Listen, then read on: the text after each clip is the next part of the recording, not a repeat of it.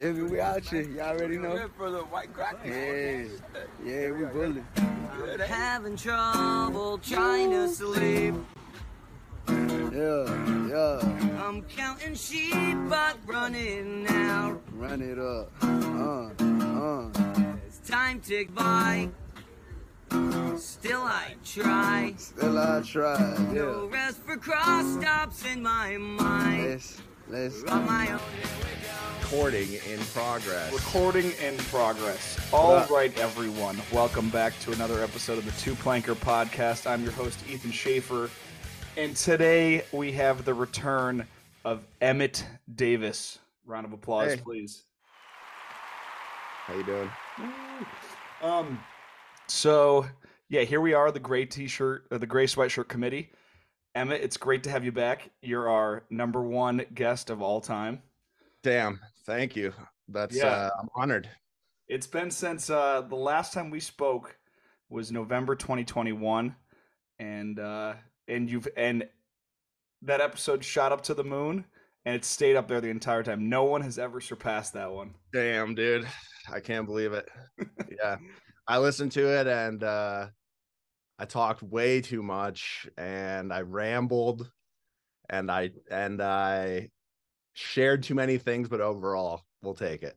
Yeah, Yeah? so I mean I was thinking about how do I open this up with you, Mike. I do want to ask you, why do you think people love that episode so much? Do you think your story resonated with them? Do you think they just want to learn more about the company? Like, if you had a theory, what's your theory about why it was so popular? I think just because I was in a mood that day where I just like let it rip. Like I didn't have any preconceived. I wasn't trying to I wasn't nervous. I was just kind of in the, Yeah.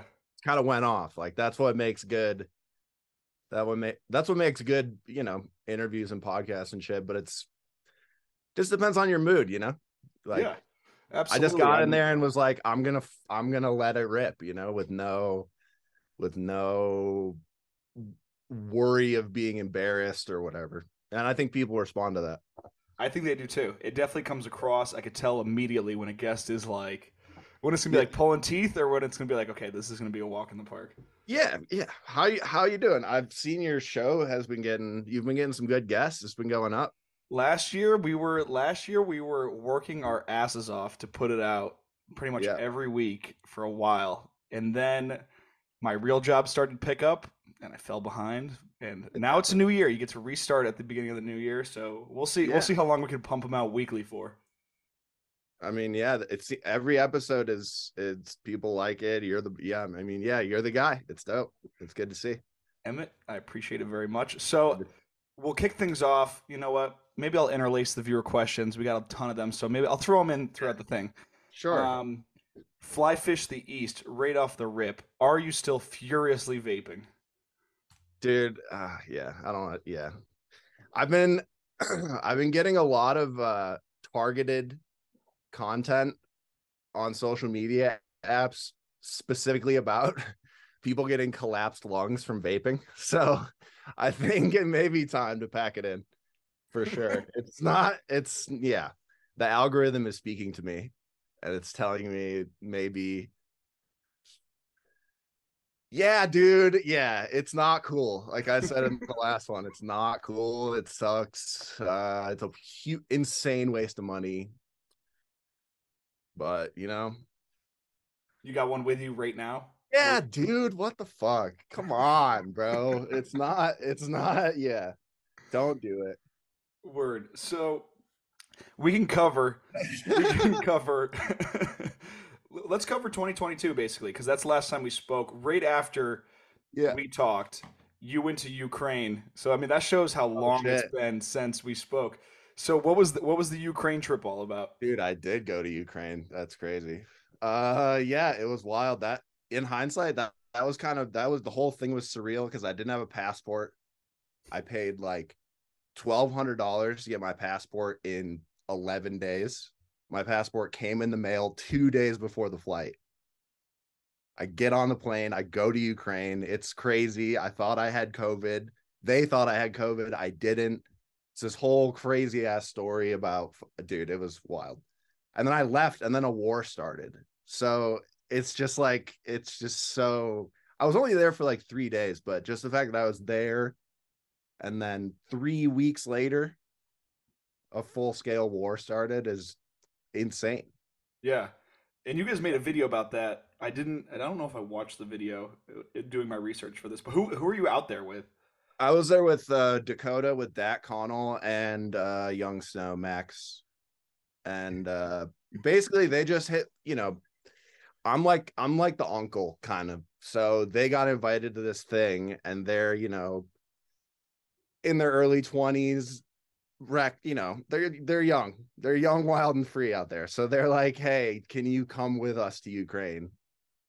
Because we're going to fucking Ukraine. We don't even know, couldn't even point to it on a map, probably. No offense, boys.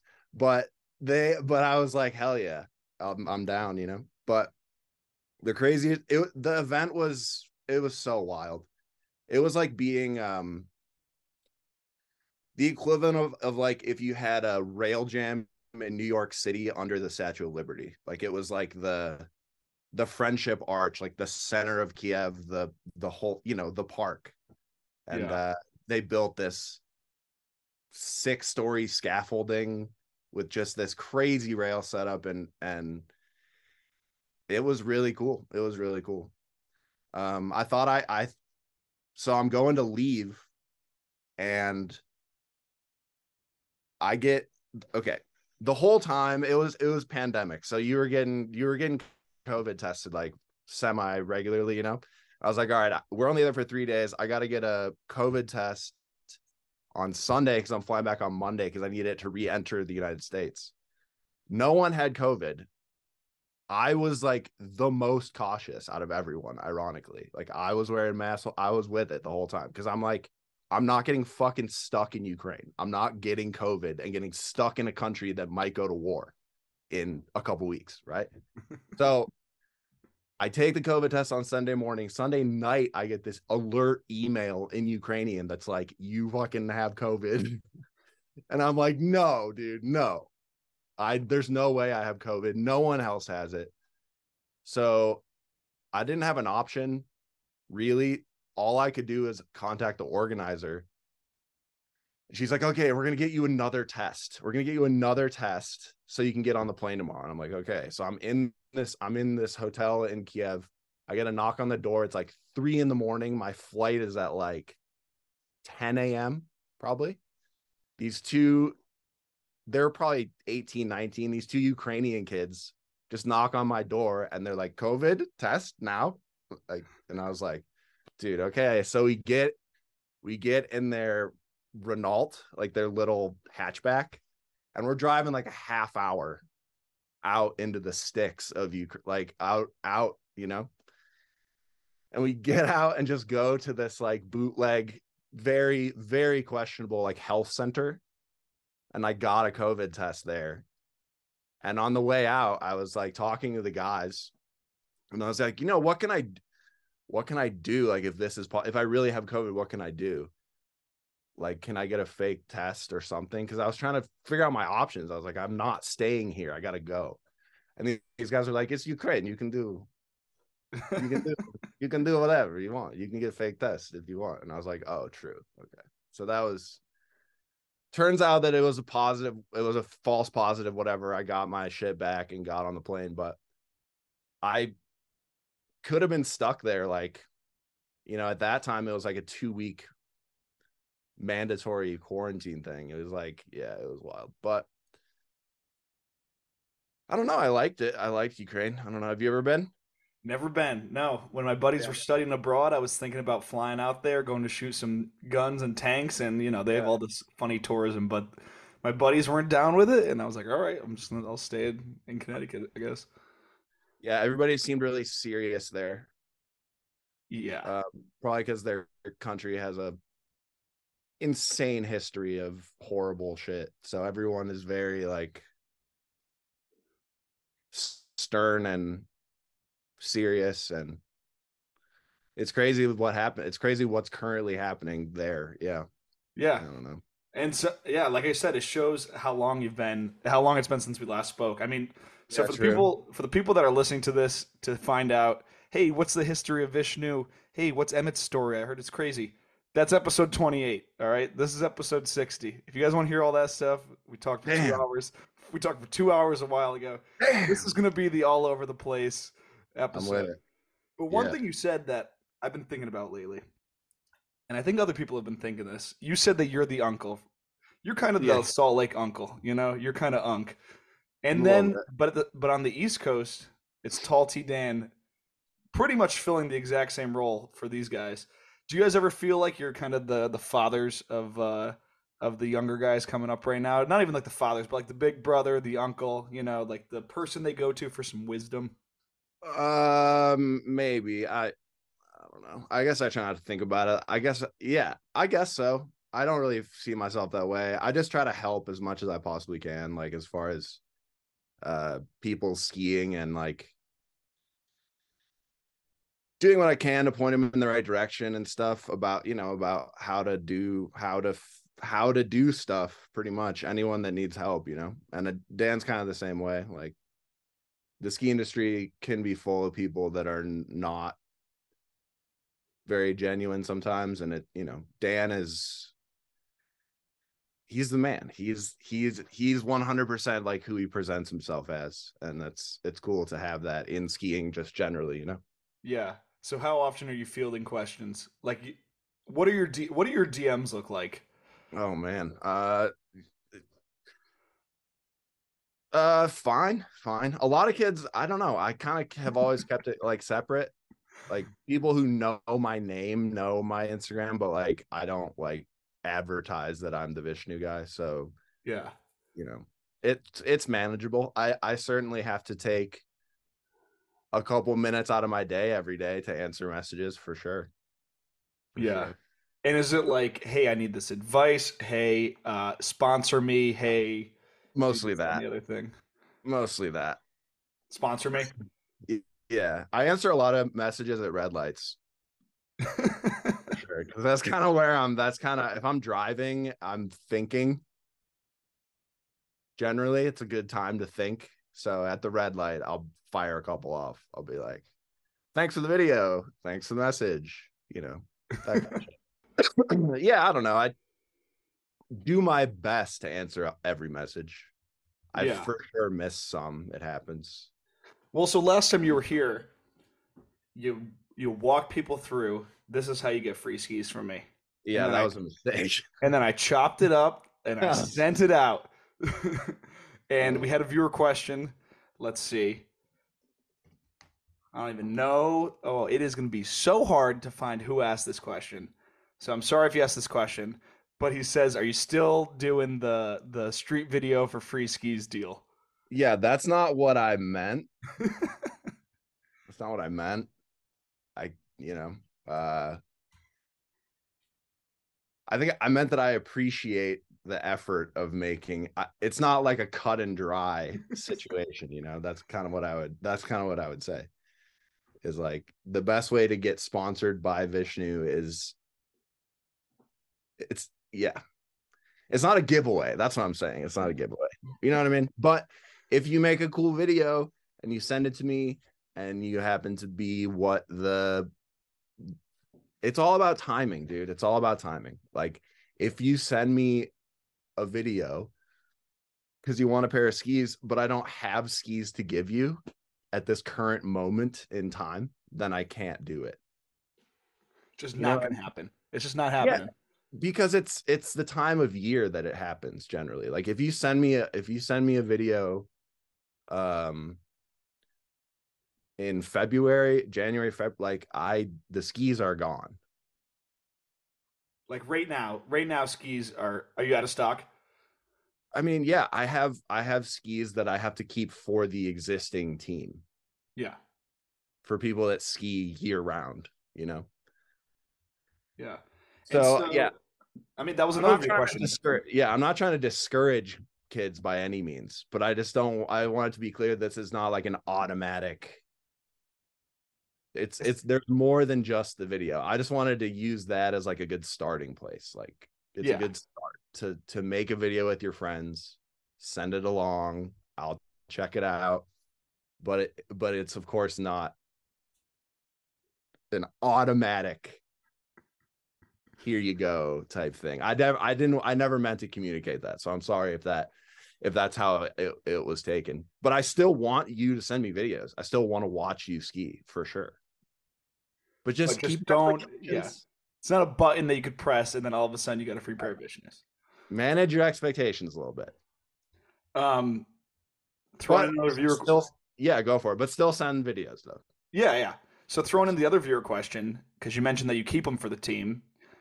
Yeah. Who is the team right now?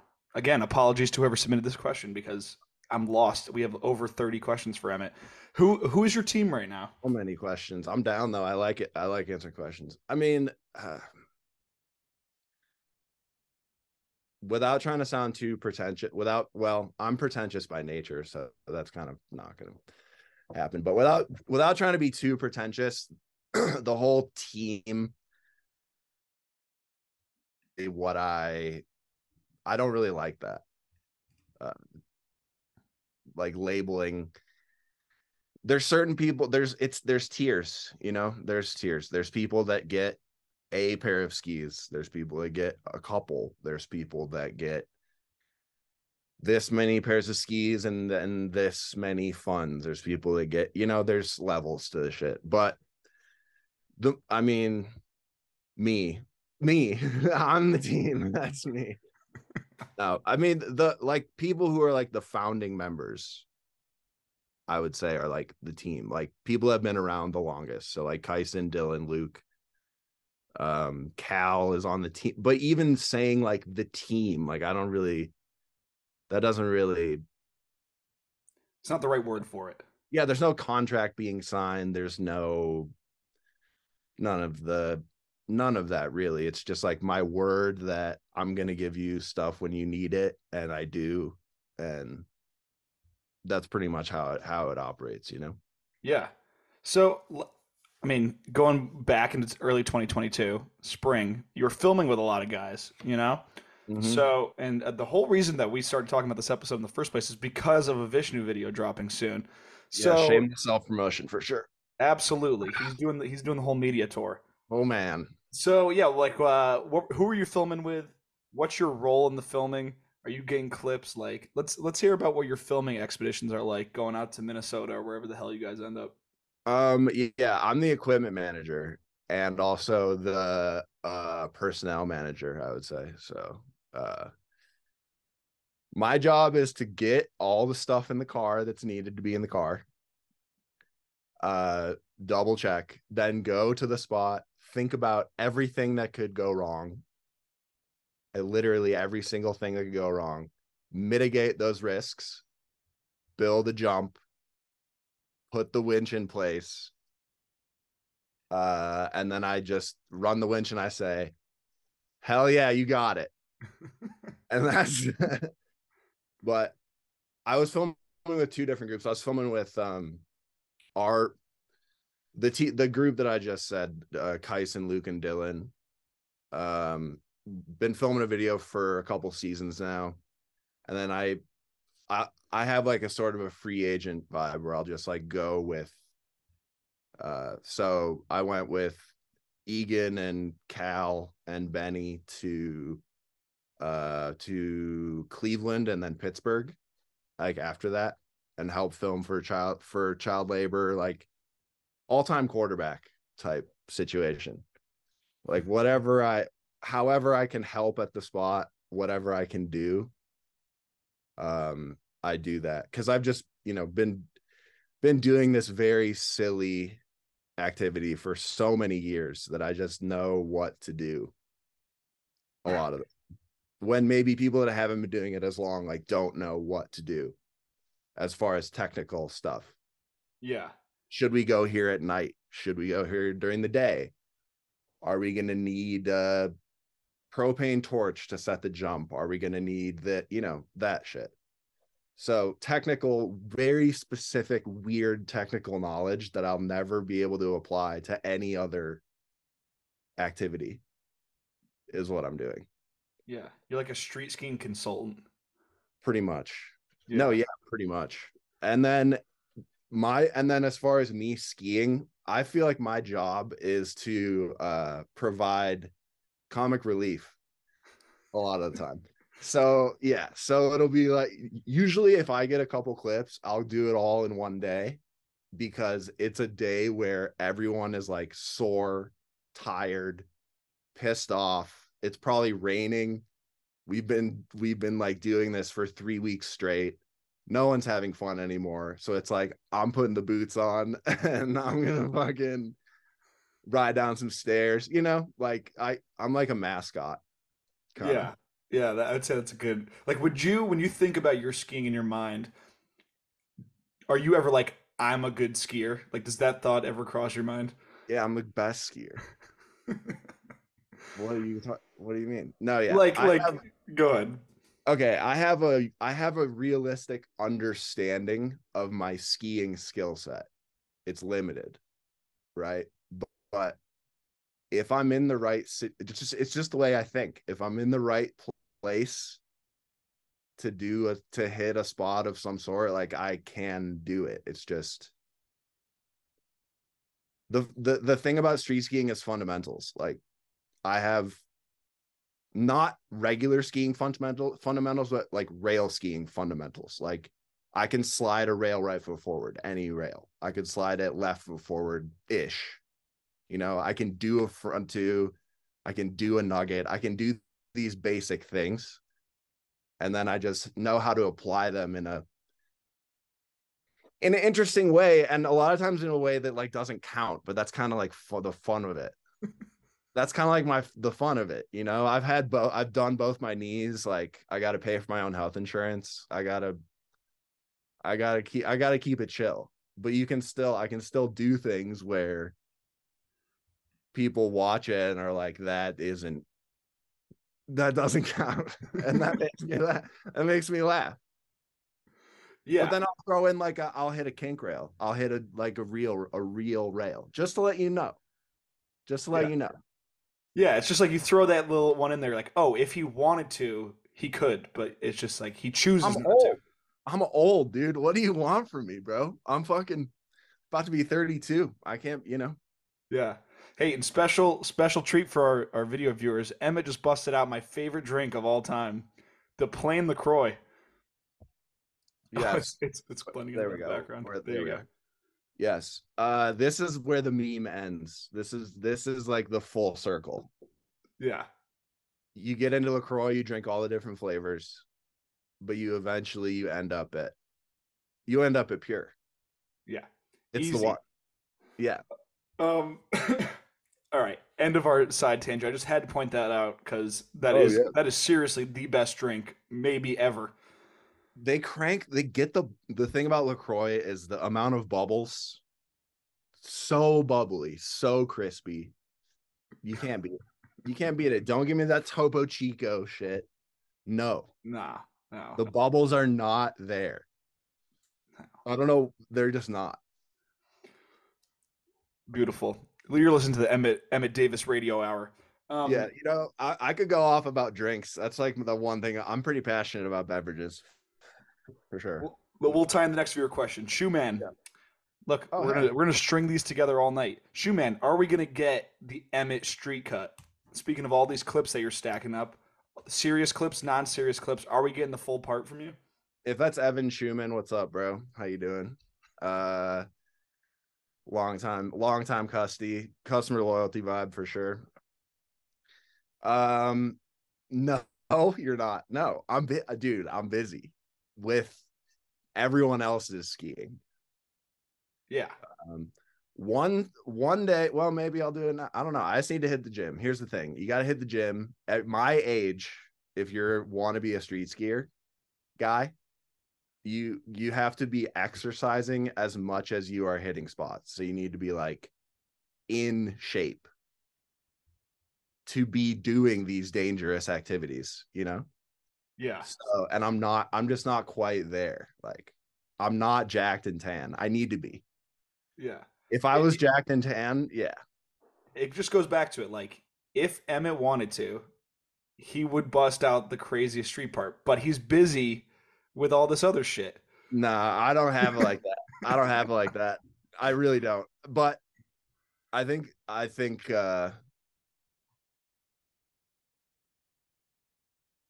mean, I could make a funny vid. That's the thing, it's funny. It's entertaining. I'm here to entertain. You know what I mean? Absolutely. I can make a funny video in like a week if I was on a trip. But the thing is that I'm on these trips, I'm surrounded by people whose skiing is so much more important than mine. As far as the time we're putting towards it, as far as the, you know what I mean? And Yeah. it's not that they, if I wanted to go hit a spot and I was with like Cal and all these, they would be like, yeah, go for it. We'll film it. They would love, it's not like they don't want it. It's that like I'm there to optimize their experience. It's not about my skiing. Yeah. You, No, I completely feel you. I think I yeah. don't know if it was you're the one who brought it up or somebody brought it up, but the Dickie Stiza 10-year street edit Yeah. that I confronted him about when we did our Ninth Ward Right. episode. I Yeah. feel like it's the same vibe, dude. Like some shit like that drops, and the people just have to watch it. Yeah. I mean, Dickie is still, he still skis like always, which is cool. Mm-hmm. Like he's still, I very much don't try. He is still sick as fuck, but That's tight. All right, switching gears. Later in 2022, you posted you and Dan teamed up for the Arsenic collab. oh yeah. Is it the first time you guys ever teamed up on a piece? Yeah. So First time. What was the birth of that? Um, I don't know. I think I just asked him if he wanted to do something. And for a while there, we were like sending each other album covers back and forth. Because I get a lot of inspiration from album covers. I don't know why, and he does too. And I don't know, I was just trying to do something edgy, so I sent him, if you've ever listened to Rage Against the Machine, the Evil Empire cover, you can look it up, but it's like a Yep. like a superhero looking guy, Yeah. but he looks kind of evil, and there's like a star, and it's pretty cool. And I was like, we should just rip this directly. And he was like, nah, that's too easy. Let me check it out. So he found the same. Yeah, this one. So I was like, this, I don't know. This just says, it says Empire, Yeah, with the lowercase e on the chest. Yeah, good place to start just for design, I guess, And he said, nah, that's not quite there. And then he found that artist is a comic book artist. He found the original that was copied from, and then found copies of those comics online, and then found that image of the two superheroes shaking hands. And then he was like, well, what about this? And then I was like, yeah, good. And so then I just brought it into Photoshop and ripped it off tastefully. And that was that. I like that one because he had them printed and then shipped them to me, and then I embroidered the V and the 3-3 on the chest of the guys. So it's like a print with an embroidery on top of it, which is hard to get the aim right. But it was just cool that it was like, it was an actual collaboration where we sent stuff to each other, and it wasn't just like a quick whip up, Yeah. smash some logos together. Yeah. That's that's sicker than I thought the story was going to be. Yeah. But shouts out to Rage, dude. I get it. Like I said, I get a lot of my inspiration from album covers for whatever reason. Yeah. I like your creative process. So we'll tie in another of your question. This is the only little morsel of origin story that we'll throw in here today. Nick, he said, what was first, making the skis or the custom clothing? The skis. Skis. And so how did you get into the whole the Vishnu items game?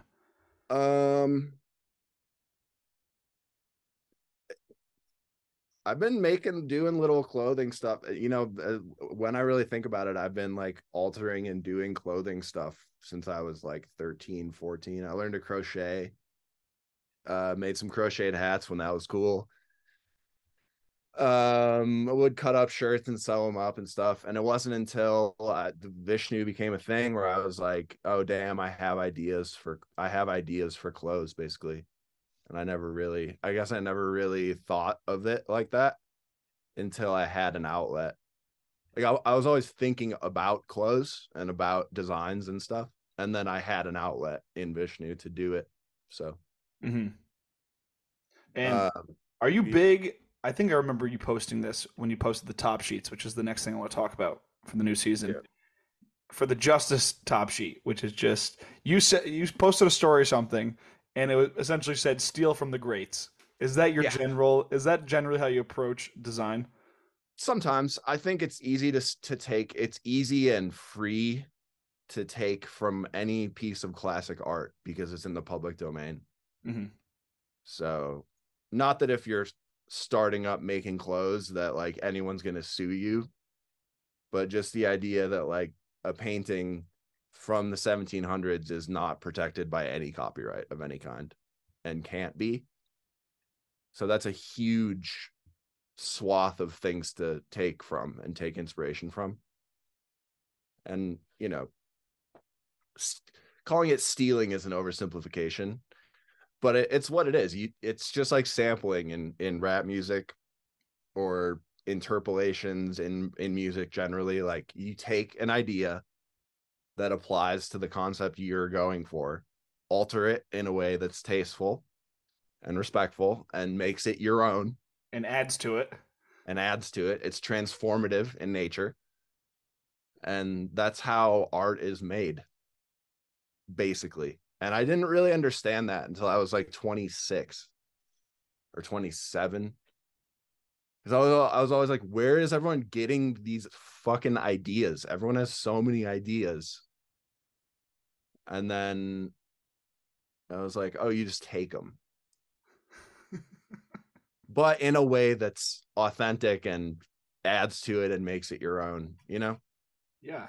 And that's open for debate what that means. Of course, there's always like allegations of stealing ideas in the clothing world where it's like too much, it's too close, it basically equates to you didn't change this enough. Mm-hmm. You are lazy is usually the argument. Yeah. Well, I think that goes for any creative endeavor, right? Like somebody hits the same street spot that was in a different video. Right. You're not doing something different. Like if you're doing literally the exact same trick, then it's like, That's a problem. yeah, it's like, did you even do anything? Well, dude, yeah, I guess depending on the era the era you're from in skiing, I think there's less like rules in skiing now than ever before as far as like the guidelines of street skiing that I have always abided by and found valuable are maybe not as valuable to younger people now, which is interesting to me. Building rails on the wrong side, that kind of thing. But when you got to let the youth be the youth, I guess. I don't want to be like an old man yells at cloud kind of guy. Like You can do it if you want to. What's the rule breaking that you see right now that some of it you can overlook, but is there any rules being broken right now that actually bother you? rules, guidelines, not rules. There's no rules. Yeah, of course. Yeah, you're not gonna get a fine for breaking an unspoken rule. I would love it. If when you young whippersnappers hit a street rail, I would really love it if you built the jump on the inside of the rail over the stairs. I would really do it for me. Come on, please. If you don't want to, don't. I don't, whatever, live your life. But I just think it looks a lot better. It's more difficult to do that, which is the point, in my opinion. In my opinion, that is not gatekeeping, bullying, in any way, in my opinion, I would like it if you built the jumps on the inside of the rails. Please. Beautiful. And if that means hitting it lip or hitting it unnatural, that's what you do. Exactly. That's the thing is that it's a rule. It's a guideline that will only improve the quality of the thing that you are doing. So that's why I think it's important. That's interesting. So learn go to ahead. slide at lefty. If there's a cool rail, or do a lip slide. That's, with that being said, do whatever you want. I'm never going to comment. I'm never going to be in the comments like jumps on the wrong side doesn't count. You know what I mean? I'm not going to do that. But just for me, your uncle, go ahead and build those jumps on the inside. Yeah. Okay. Word. I love that. I love that. What do you think what about just no lip at all? Like straight up natty speed and then you just jump higher. Just simply jump higher from the inside. That's like really, really hard. Yeah. Really hard. There's only a couple skiers that I can think of that made it a point to like show that. Frank Raymond is the only one that I can think of. Mm-hmm. But if you know Maud Raymond, the Armada skier, it's her older brother. It's from when I was like 14 years old, probably. But every rail he hits, he doesn't build a jump like at all. And Yeah. to the casual observer, it's just like this dude's just like sliding down rails. This is not impressive. He's just like sliding down rails. But if you have tried to do that, it's crazy. Yeah. He's jumping like 3 feet in the air from flat. Yeah. But those are the types of videos that get like barely any views because you have to be trained to understand. It's like an obscure piece of art where you're like, no, this is impressive because of this. And then a normal person watches it and goes, how is that any different from this other video? Yeah, exactly. There's like rules. Sometimes something that me and Dylan Manley, my dear friend Dylan, who I told to be here for this, and he went skiing instead. So that shows you his no, it was the last second, but something that I argue with him a lot is he wants to make sure the jump is small. And I'm kind of like, dude, it doesn't have to be this tiny, like you can build a bit bigger of a jump if it makes things easier for the sake of the clip. So like if you're doing something, for example, let's say you're doing something that's like in a row, in a line, like you're hitting a closeout, you're dropping down to a rail, right? You want to make it as easy on yourself as possible to get on that closeout safely while being tasteful in the, and it's kind of just a thing where you just got to call it when you see it. I guess you look at the jump and you say, this is too much jump. The whole point is that to show that you have the skills, I guess. Yeah. But yeah, I'm contradicting myself left and right here because they're not rules. They're guidelines. Right. And it's the same thing with any other guideline, any other unspoken rule. When you're good enough, when you're mastering your craft, you abide by the rules, and then when you're a master, you break them. You break them in a tasteful manner. Tasteful. Yeah, the key is tasteful, I guess.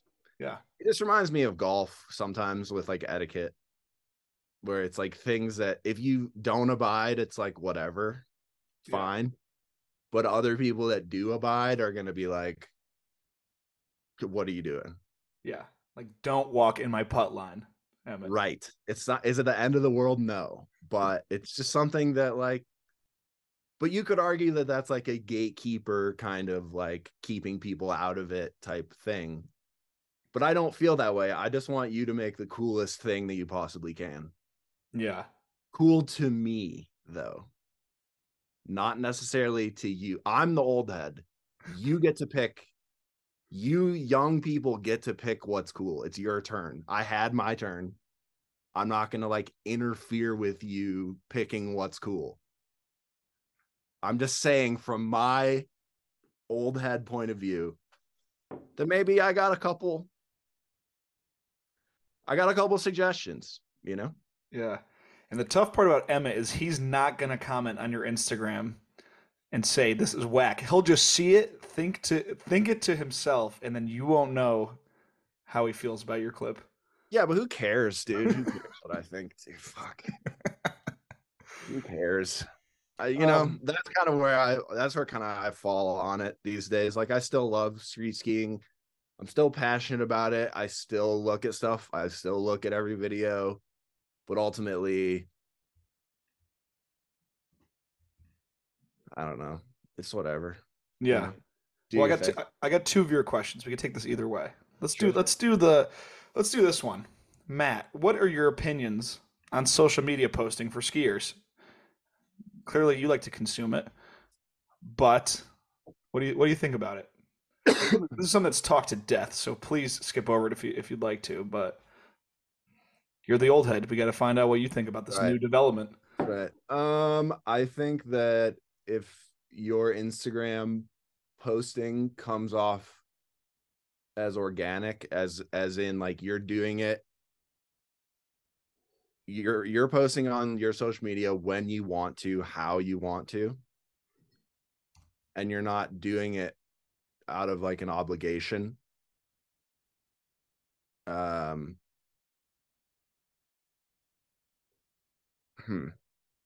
There's certain people in the ski world, a lot more than you'd think, I guess, who are financially obligated to post things.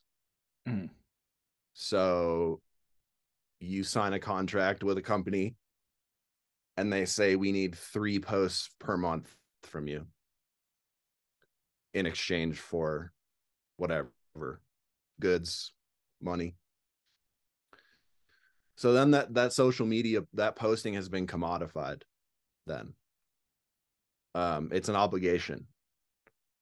And I think that's where you start to get stale, uninspired.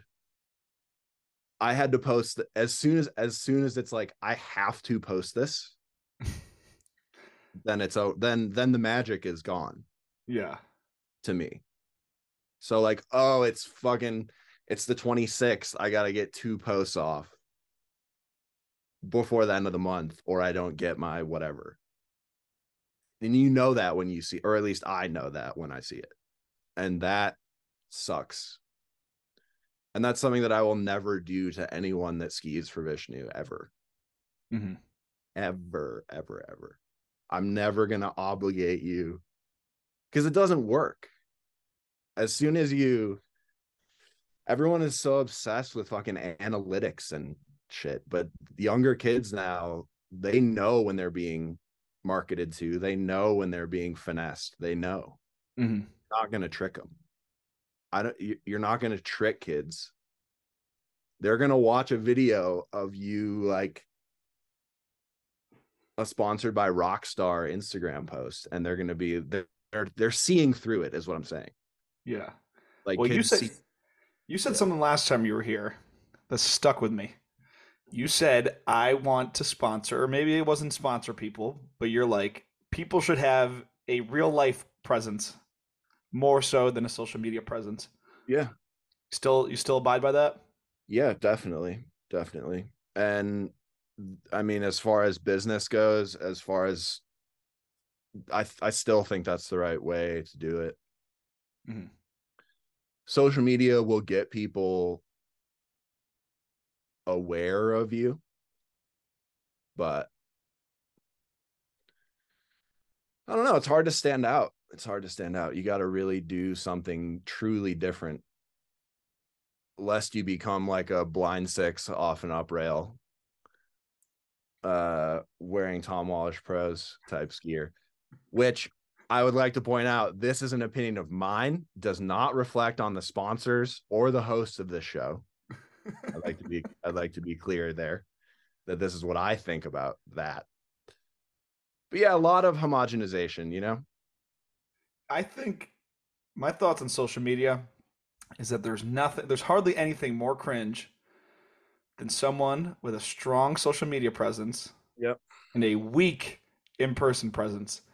That means, big music, big tricks. I mean, it's one thing to be, a shy guy and have big tricks, but if you have a huge online personality and in person you have trouble speaking to strangers, Yeah. I look at that, I'm like, that's a problem, pal. There's a lot of people like that. Yeah. And I Not think just in skiing, in the world. oh yeah. Oh, that is beyond skiing. That is like people you meet at college have that issue. It's easy to create a character, on Yeah. your on your phone. Yeah, yeah. I can think of a lot of people that are like that. For I'm sure sure. everyone listening knows someone like that, and there's a few people listening worrying that they're like that. I don't have a single person in mind when I'm saying that in the ski world, out of the ski world. Me neither. Maybe outside the ski world, I have one or two people in mind. But regardless, Me neither. I would never be negative. I'm walking with the Lord. I'm in the yeah, throne room and I'm walking. I'm peace and positivity. I gotta pee so bad. 1 second. go for it. Please hold. Into the throne. Now we wait. Did you hear me pee? I could not hear you pee, but the door blends into the background and then reappears when you open it. True. I just walked into the throne room, dude. Hell yeah. So that's what happens when you interview people over 30. There's gonna need to be pee breaks throughout. Dude, yeah. I mean, I'm just over caffeinated today. You know. Word. Here's a thought for you. Now that we're back from the pre-break, Hit me. Emmett Davis Radio Hour. This is what I've thought about, man, and it's weird. Like going out skiing, it's like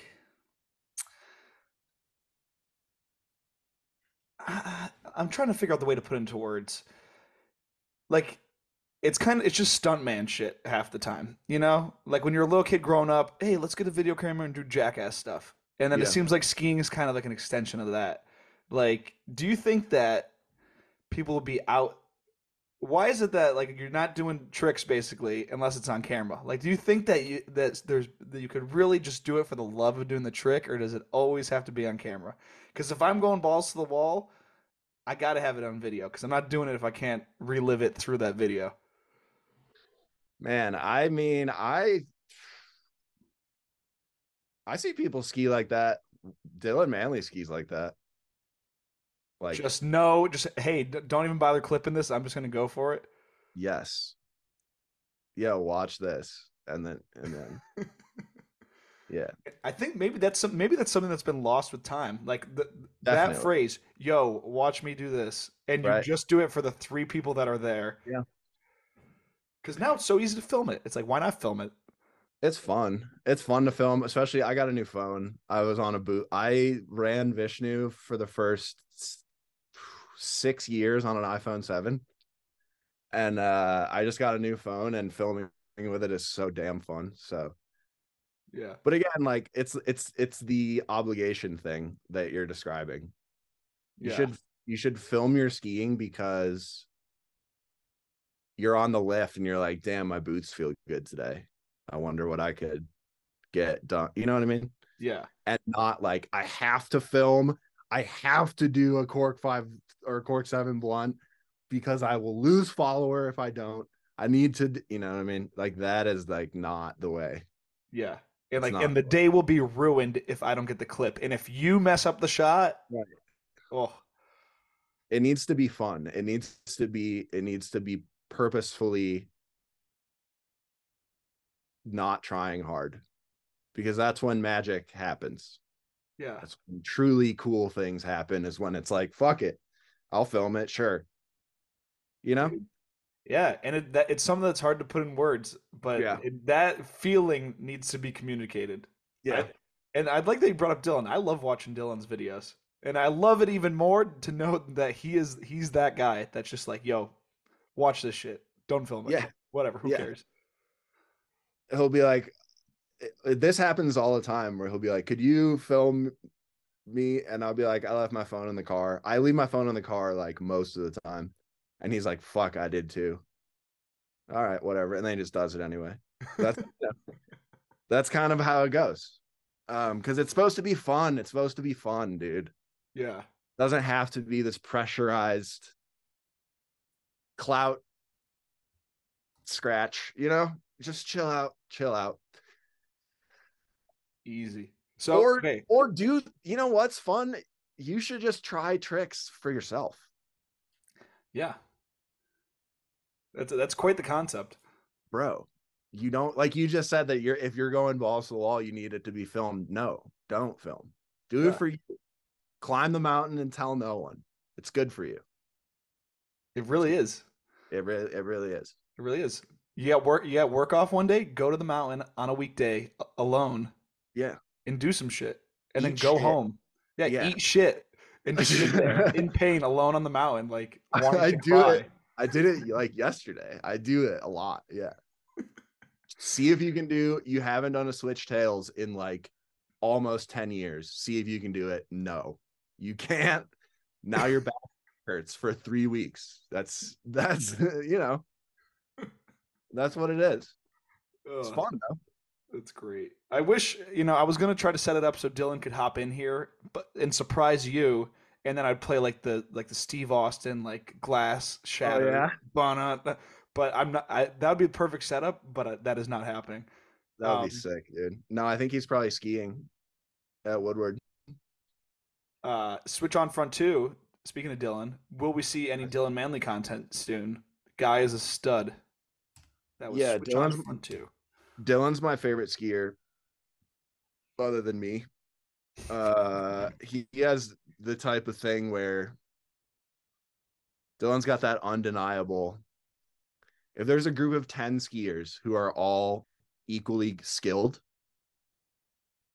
Dylan will stick out in the bunch because he's unique and insane. And we've been filming a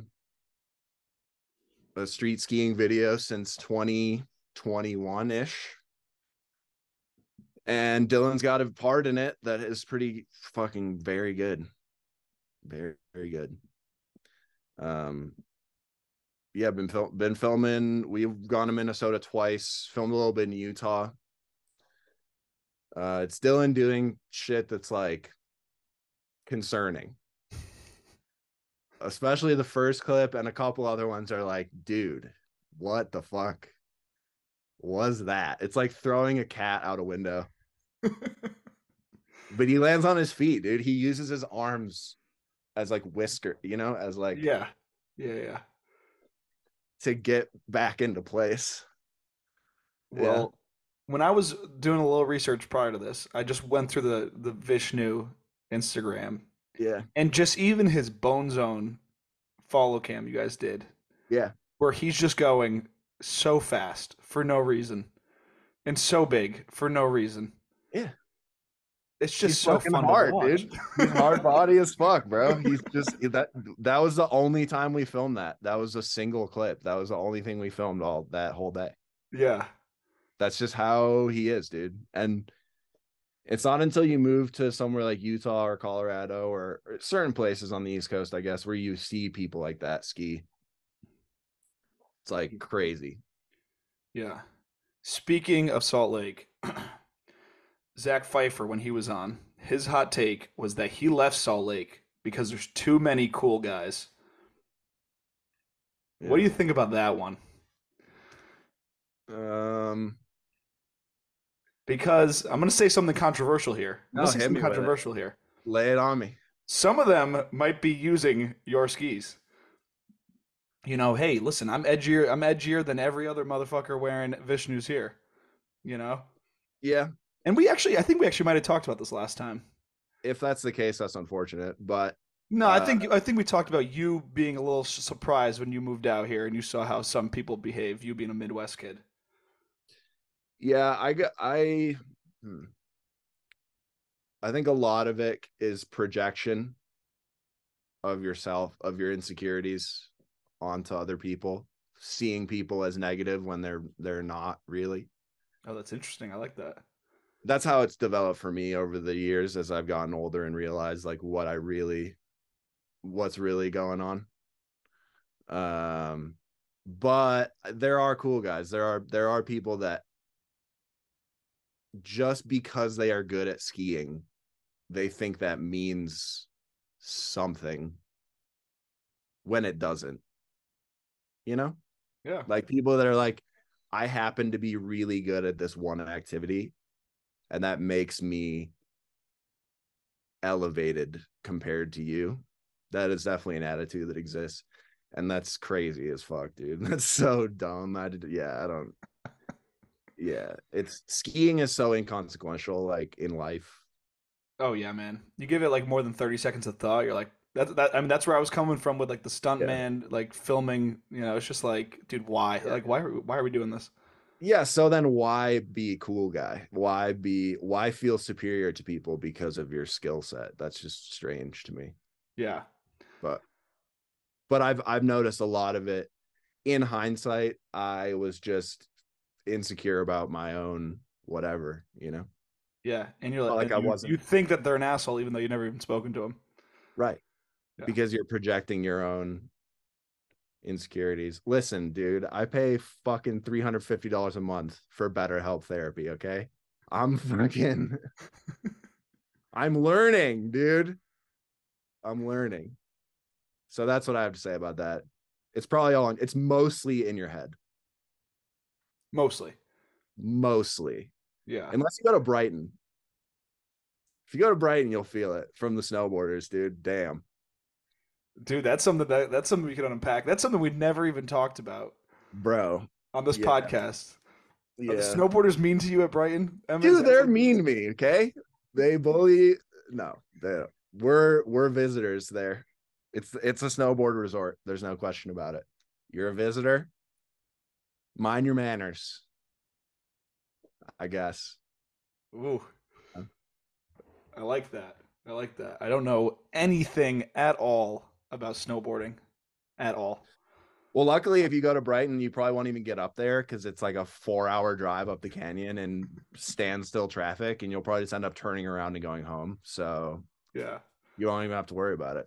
I've been there once and it was ice cold. It was just terrible. Yeah, I don't ski there because it's too cold. Yeah. It was Yeah. it was freezing. Yeah. All right, we'll switch it up. We'll switch it up. People love the top sheets. There are a lot of questions about these top sheets.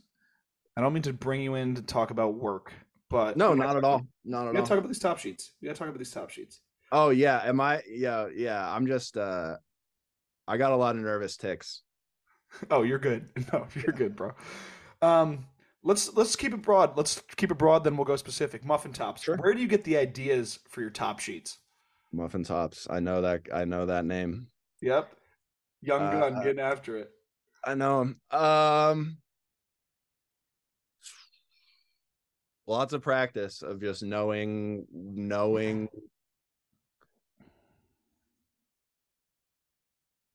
what would look good and just being ready to capture an idea. Hmm. Having for me, it's like a mental shelf. For other people, it's like they literally write it down in a book. But just anything that sparks your interests, that makes your sort of your creative feelers go off, bookmark that in your mind or write it down on a piece of paper, and then you'll come back to it later and you'll be like, why did I think that? And then you'll be like, oh, but what if I did this? Oh, but what about that? That's kind of how it works for me. Yeah. So, my favorites in my Yeah. phone is really what it is. dude, I do that for a lot of stuff. Most of this Yeah. podcast is built from screenshots and then put it into my favorites album, and then Yeah, you get reminded of it enough, then you finally act on it. right, exactly. So I'd say like making a list really is where ideas come from. Anything that sparks your creative, gets you going a little bit. You're like, ooh, that's cool. Oh, what about that? Mhm. Document it, because you're in a time and place where you think it's cool, and you might not be in that time and place and remember it or whatever. So Yeah. Do you have any stuff like in the moment where you're like, "Yep, this is it. This is a top sheet," and Dude, then given 24 hours of clarity, you're like, "This is absolutely not a top sheet." I don't know Yes. what I was thinking. Happens all the time. Is there anything that stands out in particular as a bust? Um, I'm working on one. Yeah. Well, usually I'm in the right. I'm in the right area. I just don't execute properly. Mm-hmm. So like I got one right now that I'm doing where I'm trying to take pictures of marbles, like like old school Yeah. marbles. And I set it up and I took the picture and I was like, these colors are way off. I just do a lot of drafts. A lot of drafts. Like if by the time that I put the top sheet out, I've probably done and redone it like 4 or 5 times. Usually. Other times though, it's just a one take thing. Mm-hmm. So it all depends. Does anything stand out as a one taker? Yeah, the concrete one from last year was just one a picture I took on accident. And then like I Damn. got one this year where just now where I went out to get the mail and there was like just a really aesthetically pleasing puddle and I happened to have like a can of gas in the garage and I just like poured gas in the puddle and it spreads out all like rainbowy. And then I just had the camera and took the picture and that was it. But the only reason that I remembered that is because I had a favorited picture of a gas puddle that I saw in Cleveland. I was just walking at a spot and was like, wouldn't that be neat? Took a picture, saved it to favorites. Many months later, the opportunity arises and I execute. Yeah. You know? I mean, that hit me right there. Saving an idea, sitting on an idea for months, if not years, and then having the right opportunity. Oh man, Yeah. You're that gonna hits. catch lightning in a bottle sometimes, but even when you Yeah. do catch lightning in a bottle, like there's usually some sort of planning that went into it, even if you don't realize it. Yeah, man. I'll write down ideas, and then years later, won't be able to like they'll have to sit for a while. Yeah. But dude, I think most good shit, most things, some things it's like opportunities right here. Never thought of this before. Boom, I'm gonna take it. But I think a Yeah. lot of things require putting in the time, waiting it out. Let me throw something at you. Yeah. One that certainly took some time. Where'd you guys get the beadwork top sheet? Because there's no way that was a you know easy. Hey, let's do I this. got it It's right done here. tomorrow. I got it right here. Emmett's stepping away for a moment into the throne room. I'm rummaging. Hold it right in front of your face so we can see it. Yeah, there we go. So that is the original beadwork design. Yep. So let's hear it. Okay, so this is another case of the iPhone favorites. I went to the Utah Museum of Fine Arts with my brother and my nephews probably 3 years ago.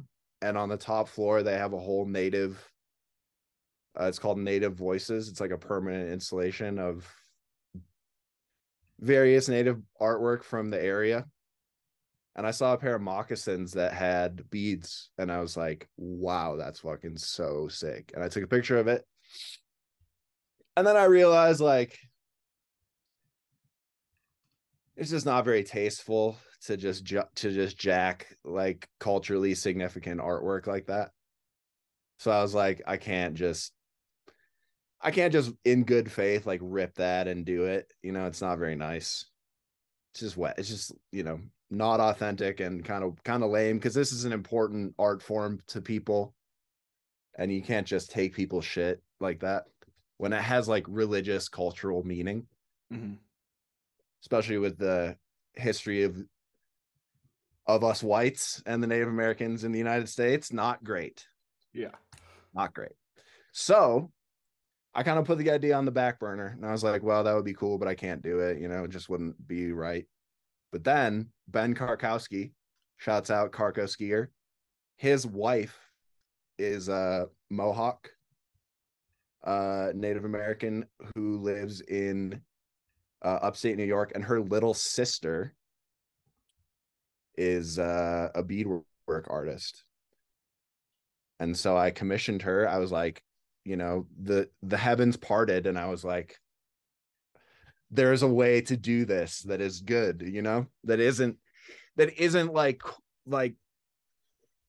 what it is cultural appropriation, but more so it's just like disrespectful to just like rip something like that if it's not coming from the real place.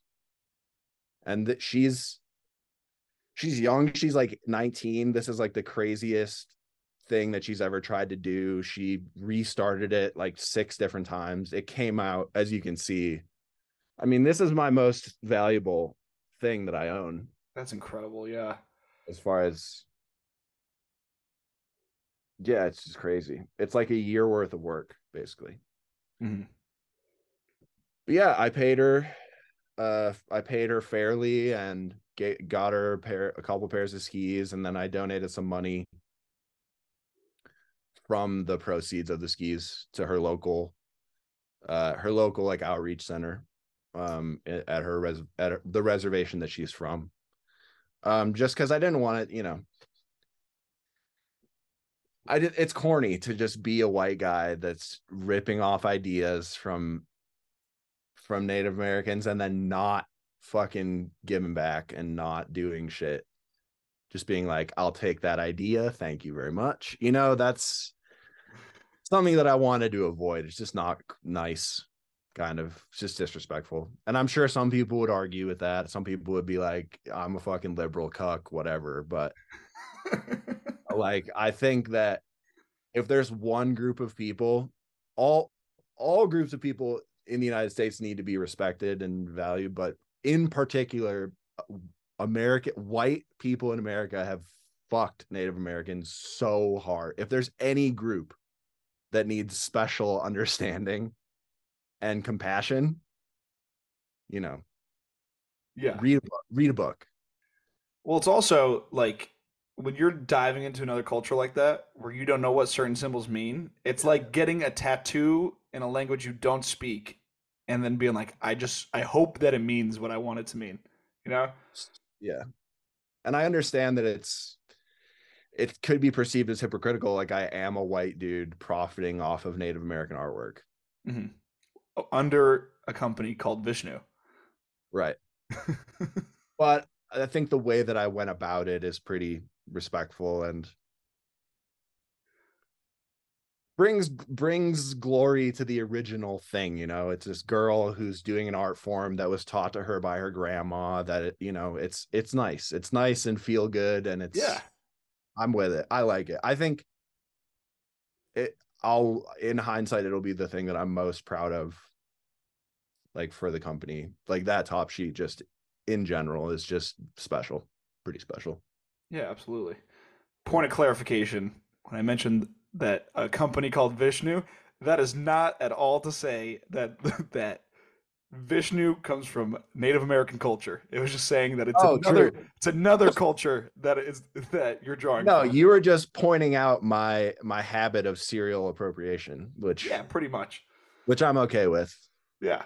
Which we discussed in episode 28 or whatever it was. I'm self-aware. I'm not out here acting like I'm fucking more virtuous than thou by any means, but there was a certain way that this beadwork top sheet needed to be gone about. Yeah. I think I did it correctly. I would tend and to in a way that helps me sleep at night. Yeah. Basically. And it's not, and ski companies have done Native American top sheets before. Yeah. And I think you did it in a way that not only looks cool as hell, but is also done right, Thanks. I mean, So I like that top sheet. And we got a question from August. Would you ever consider bringing back old top sheets for custom skis like ON3P does? Oh my Lord. I'll never do a custom top sheet. I don't think ever, but I do have an old top sheet that I'm going to redo for this spring. So redone, but not the same. Or are you talking about literally the same? A different interpretation of the same thing, I would call it. Interesting. But yeah, as far as like custom top, I don't have the means to do that. And even if I did, it would be too expensive for you, and it's just not. Mm-hmm. It's not worth it. I make 9 different top sheets every year. There's some to pick from. Yeah. If there was, hey, listen, if there's someone with a huge bag and they're saying, I want this specific top sheet from this year and I'll pay whatever it costs, are you open to that? Everybody's got a price. There you go. If you want something from the first year, it can be done. But then Emmett wouldn't have to work for a year. Give me $50,000. No, I'm just kidding. I don't know. I think I'll leave that to other companies. I'll leave the custom thing to other companies that have the means to do it, and that's all them for sure. Yeah. I got another one for you, Sloppy Joe. Have you ever thought about doing a best photography for Top Sheets contest? And I'm going to expand that question. Ever anything crowdsourced? Would you ever do a crowdsourced Top Sheet type gig? No. Only I think from that, your mind. yeah, I mean, I think that communicates it's cool. I'm not knocking it, but I think that, well, I guess I am knocking it. When you I think when you have a custom or crowdsourced thing, it can turn out great, right? But I think the greater message from the company is that they're out of ideas sometimes. Mm-hmm. I think the crowdsourced thing is something you do when you don't have something clear that you want to do already. So I have those ideas. So like, but again, it's a cool thing to get involved, to get people involved, you know.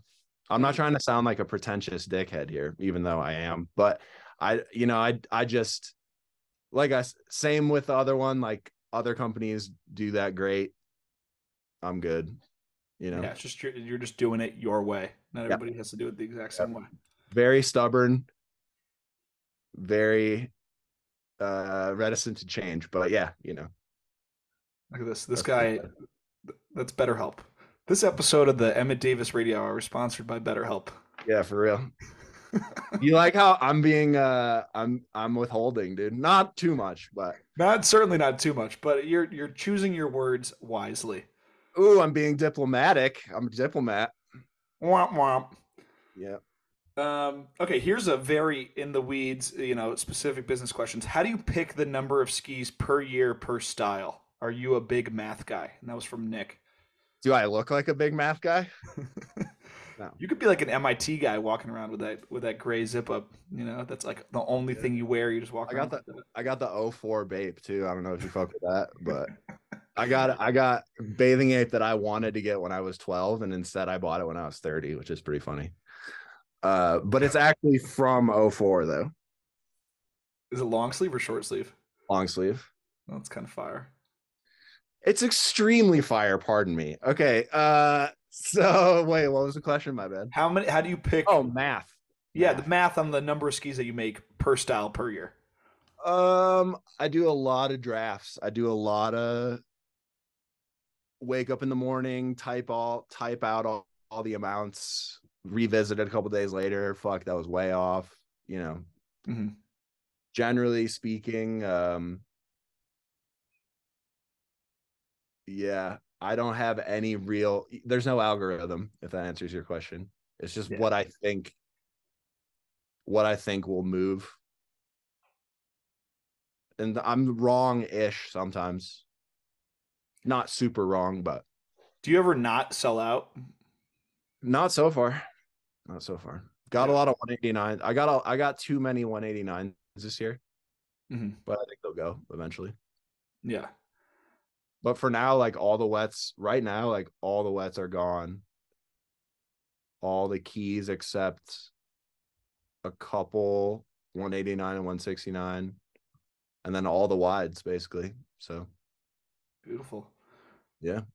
I'm guessing is the answer to that question. Yeah. Here's a separate question.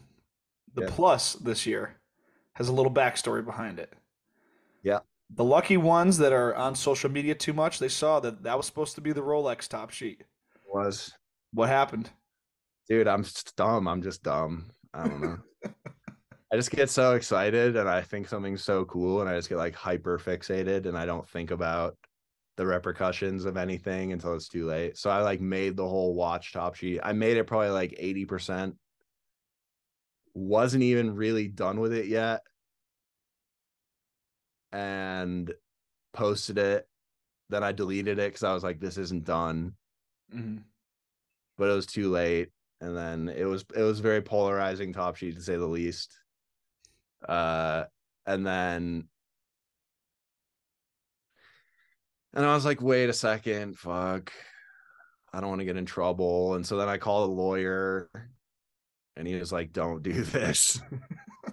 Don't do this. And I was like, wait, but it's cool. No, don't do it. And I was like, aw. So the combination of it being polarizing and then also the added risk. It's good to be polarizing, but not too polarizing. Geez, so were you catching some heat for this one? Yeah, for sure. Yeah. What does that look like? What does that look like in your world, catching heat? Is that your super fan saying, "Hey Emmett, I still absolutely love this one. I just love it less than the other ones," or is it people saying, "This sucks, bad"? That one. This sucks bad. This dude's out of ideas. This dude, what the fuck are you doing? It's like I've learned not to let it get to me too much over the years. But you know, when you make an idea that you're proud of and then it gets shit on, it sucks for sure. But it's all good. Yeah. Oh, that's tough. It's my job. I signed up for it, I signed up for it. But if it was like a super polarizing graphic and then also I wasn't potentially in the realm of copyright issues, then I probably would have done it. But it was like those things together that were like, all right, fuck it. Yeah. And do you feel like the puffy, like you phoned it in with the puffy, or was the puffy just like, hey, like this is my second idea that I wanted to do for this? No, well, maybe both. I don't know. I like it a lot. I think it looks good, but I wasn't sure where that landed in your mind of like creativity. I always got a backup, Mm-hmm. Always got a backup. I always have something that will fit the vibe that I'm going for if the first thing doesn't work or the second thing doesn't work or the third, So it's just kind of like what was next in the rotation that could be done. Yeah. And I'll take it, Like that. Take it. Let's see if we got plenty of top seed I really questions. wanted to do the Rolex one though, dude. It sucks. Why don't you just do a Vishnu watch? Vishnu items watch. Like a nice watch. It's possible. Like two of them. Because I want Yeah. one at least. Are you a watch guy? I don't know. I'm looking to buy a good one. I have a $12 what do you- Casio crapper from Amazon right now. That's easy though. I like that one. Yeah, so I'm looking to get something a little bit nicer. What are we looking for? What are we looking at? What are we talking? Dude, the Rolex Polar. Okay. That one's pretty nice. Explorer 2, white faced, silver band. Okay. You're gonna But- start investing? Costs a pretty penny. It's not cheap. But I'm the type of guy, if you buy something, I just want to buy like one and then wear it to death. Like Yeah. like potentially literally just wear it for like fucking 60 years straight. I don't need the whole collection of watches or shoes or whatever. Yeah, I think there's a misconception. Like that's what those things are for. Like Yeah. you buy a $4,000 bag and you have it the rest of your life. And that's the bag you use. It's not something that sits in your closet. Like you just buy it and then you use it. That's what it's supposed to be. Yeah. Not a $4,000 bag, but you know what I mean. You buy something, you buy a nice ass pair of shoes, whatever it is. Yeah. See, I like to buy nice stuff and then like ruin it. I think I get a kick out of that. No, it's what you do. Tools, not jewels. You buy it's so much easier with technical equipment. Any outdoor gear, it's like, well, I bought it to use it. But when it's not outdoor gear, it's a lot tougher to be like, I'm gonna beat the crap out of this t-shirt. Yeah, No, I bought a no. pair of Prada snow pants and then I ripped them climbing over a barbed wire fence. And I was like, hell yeah, that's kind of sick, actually. Just like buy something nice, ruin it. Why not? You can't take it with you, dude. Yeah. Guac socks. How many Prada Guac socks. How many Prada items do you own now? Man, yeah, I'm a Prada fanboy for sure. I just would like a sponsorship by the Italians. Hook me up. I got like 3, 4. Word. I like Prada because it's the quintessential Italian snob brand. Yeah. They never covered everything in logos. They never it was owned by the Prada family up until very recently. Like, it is the originator of that type of family business, if you will, Yeah. where it's like one family is actually run. It's not run by like a huge conglomerate. It may be now more so, but it's just understated, and I like it a lot. I like it a lot. You get what you pay for in a way. The thing is, though, I'm not buying Prada from fucking Prada. I'm like buying like old shit from people on Instagram, pretty much. Yeah. So like the pants that I got, they retail for like $1,800, probably $2,000, but I got them for $250 because the zipper was broken. Yeah. And then I had my pal Kyson Hall, Aspire Higher, check it out. I had my pal Kyson Hall put a zipper on there, so I got this pair of luxury pants for what you'd get a regular pair of snow pants. You just got to know where to look. Yeah. You know, you don't have to go to the Prada store and buy a $5,000 puffer. You can look and find high quality shit that someone has already owned, and then pretend that you spend a bunch of money on it. That's I mean, come on. That's the key. That's And then ruin it. And then ruin it. Ruin That's it. the That's finale. it. Yeah. Yes. Ruin it. It's fun. Let's bring this to a place of negativity. What? So you like Prada? So understated. Not logos everywhere. What's a luxury brand where you're like, no, thank you. You know, hey, you're a big name brand. No thanks, because that is ugly. However, whatever reason you dislike it for. Is there any brand that sticks out to you in the fashion world that you're just like, whatever? Remember, hold on, I go to therapy. Hold on. Like big fashion, like Louis Vuitton, probably. Yeah, you're just like gross. Depends what you get. Mhm. Depends what you get. If you're a lot of those companies have learned to finesse big time. Like the Louis Carryall, the $5,000 one. I mean, it's literally PVC plastic painted with logos. So you're not buying leather. You're not buying craftsmanship. You're just not. You're buying it for the brand to flex, which God bless you. Flex away. Yeah. But just know what you're getting. Like, look into it a little bit. I like that. As far as local ones, I don't know, man. Yeah, no comment. Oh, you wanted to bring it to the real negative spot. What's a yeah. brand in skiing you hate? Yeah, no comment. Well, hey, listen, we're not trying to undo all the money that you've spent on your mind. Yeah. No, yeah, I'm like I said, I'm walking with the Lord. I'm in the throne room being positive. Yeah. There's plenty, though. There's plenty. Oh, it sucks talking to someone that thinks in shades of gray rather than black and white. Like the black and white people are so easy to get a great sound bit. Hey, this shit sucks. No further comment. Yeah. I mean, maybe the only one that I would say, I'm not writing off Pit Viper completely, but odds are good if I see you out and you're wearing Pit Vipers, I probably don't want to talk to you. Maybe not. Hey, I'm probably, you know what I'm doing? I'm projecting. You are. I'm projecting my own insecurities that I'm not swagged out enough to wear Pit Vipers, I guess. Yeah.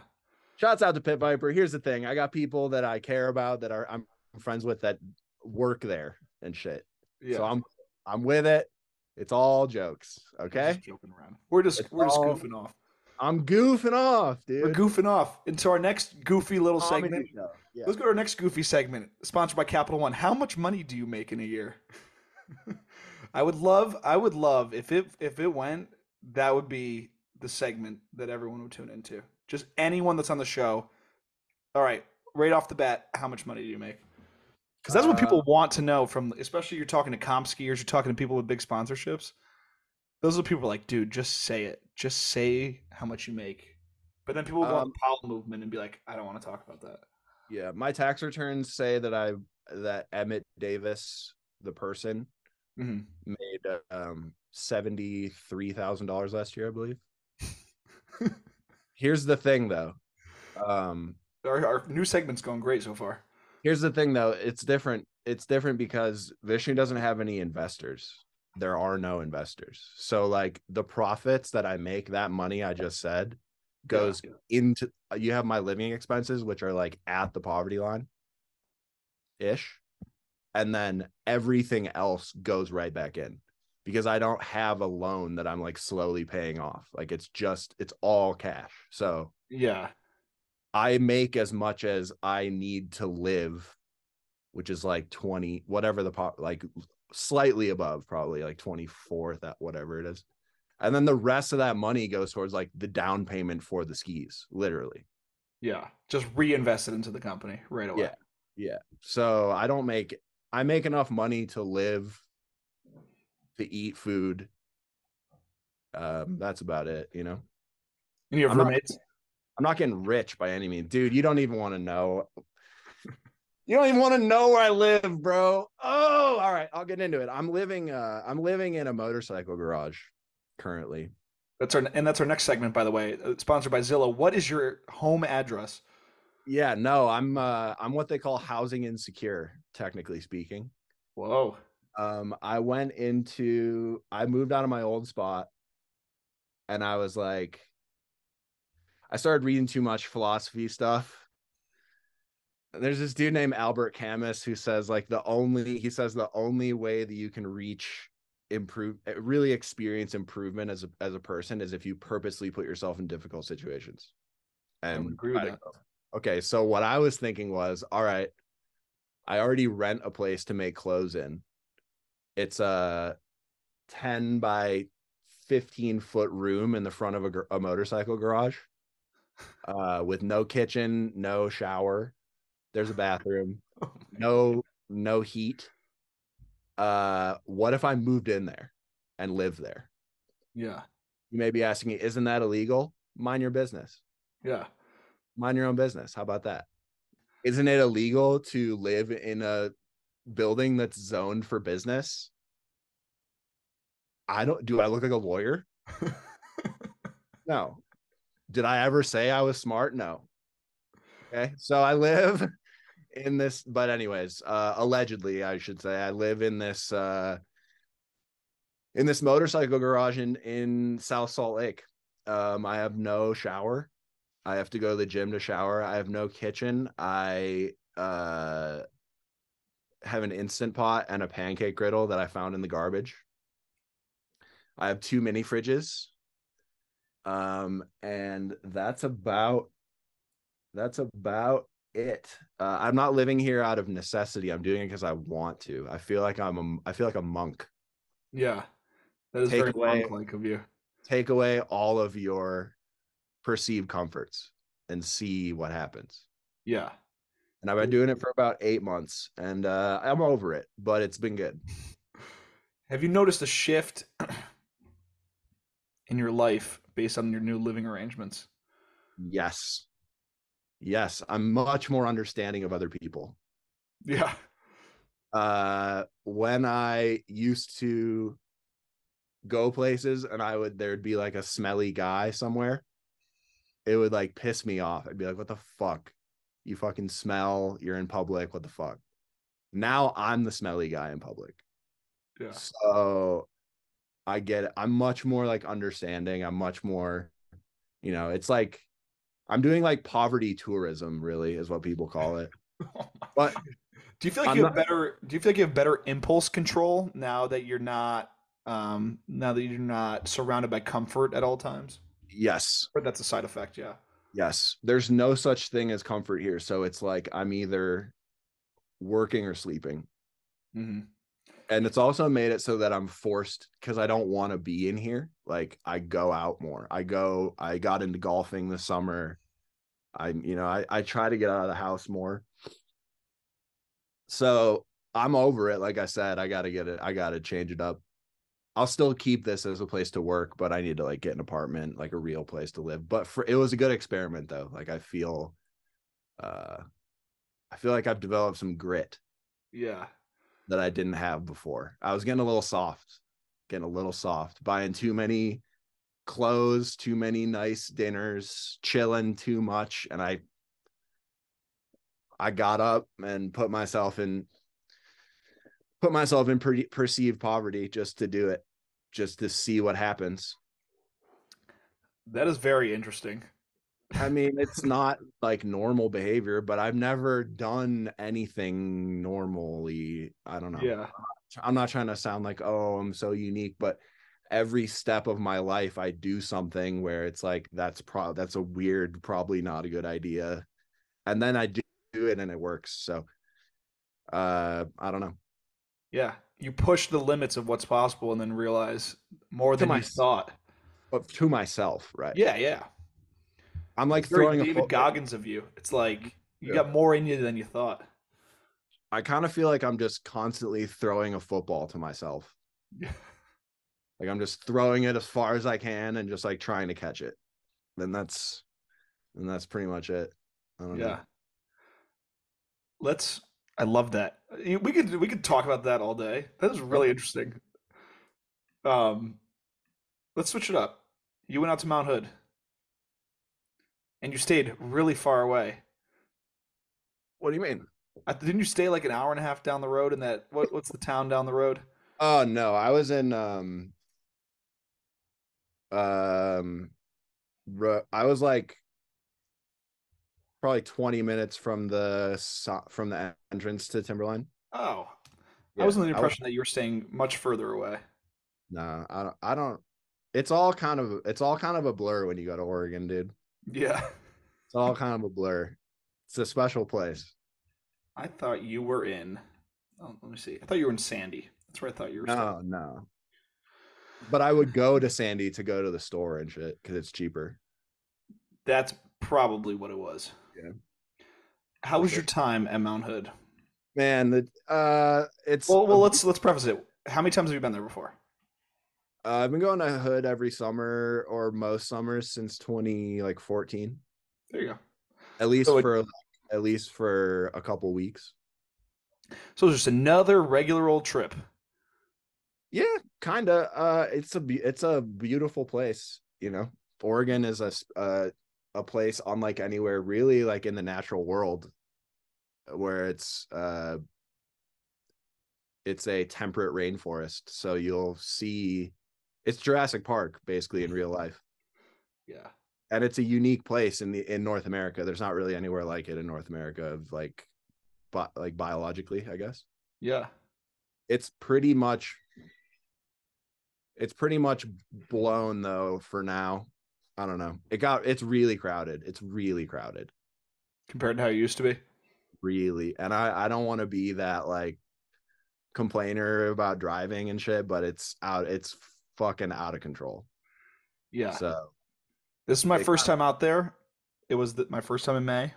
I briefly ran into you. I don't know if you remember it on the mountain. Yeah. Had to wait for the bus all morning.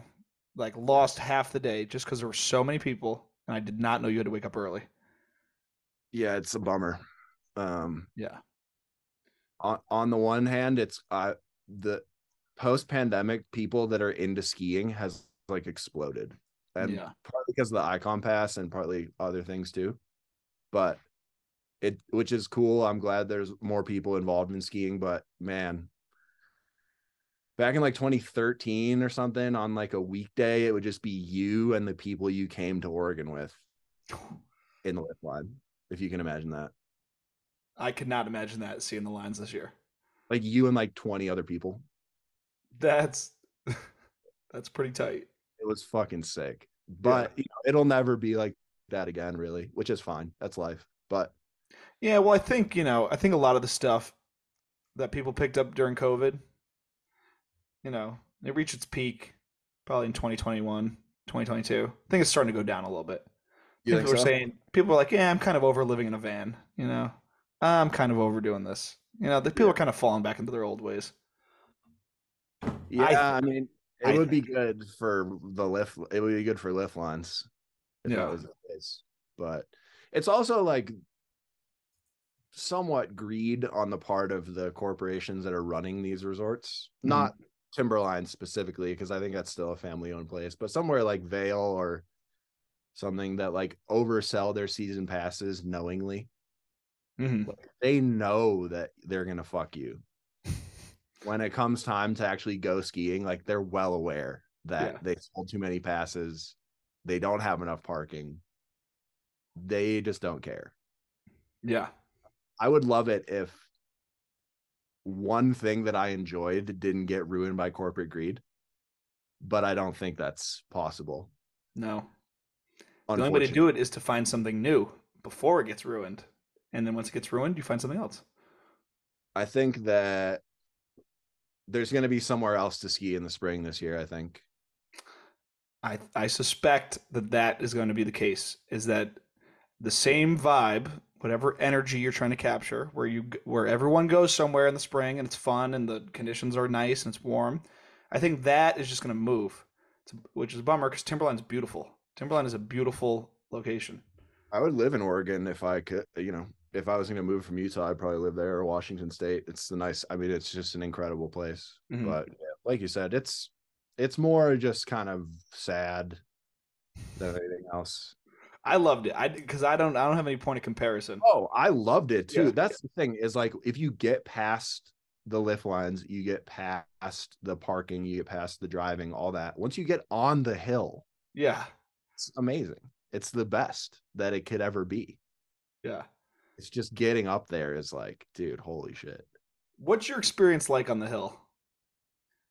At Mount Hood, I can distinctly remember riding down to the parking lot and thinking that was the best day of skiing I've ever had. I'm gonna remember this forever. That happens all the time. That's beautiful. It's just getting up there that fucking is like Yeah. insane. Are people pulling? I might have asked you this last time. Are people pulling you to decide? Hey, just wanted to let you know I love Vishnu. You know, younger Sometimes. kids maybe you ever signing autographs, kissing babies? I would kiss a baby. I'd kiss a baby on the forehead. Nah, I have taken a couple pictures for sure. Yeah.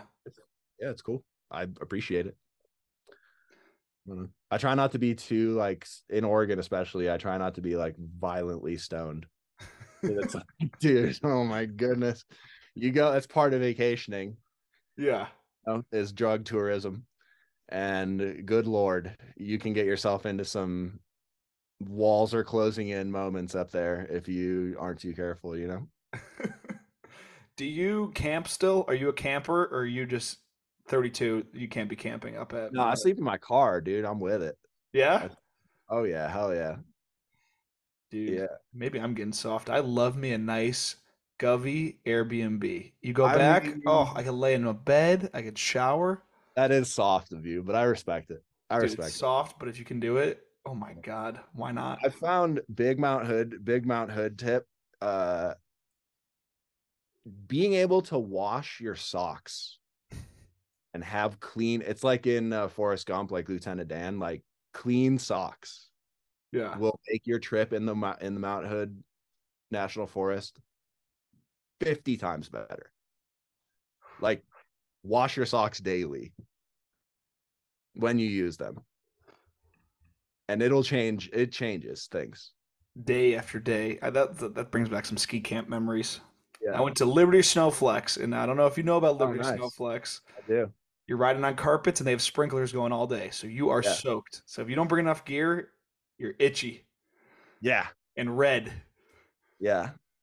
Didn't they have? Isn't that like a religious? Oh yeah. Yeah.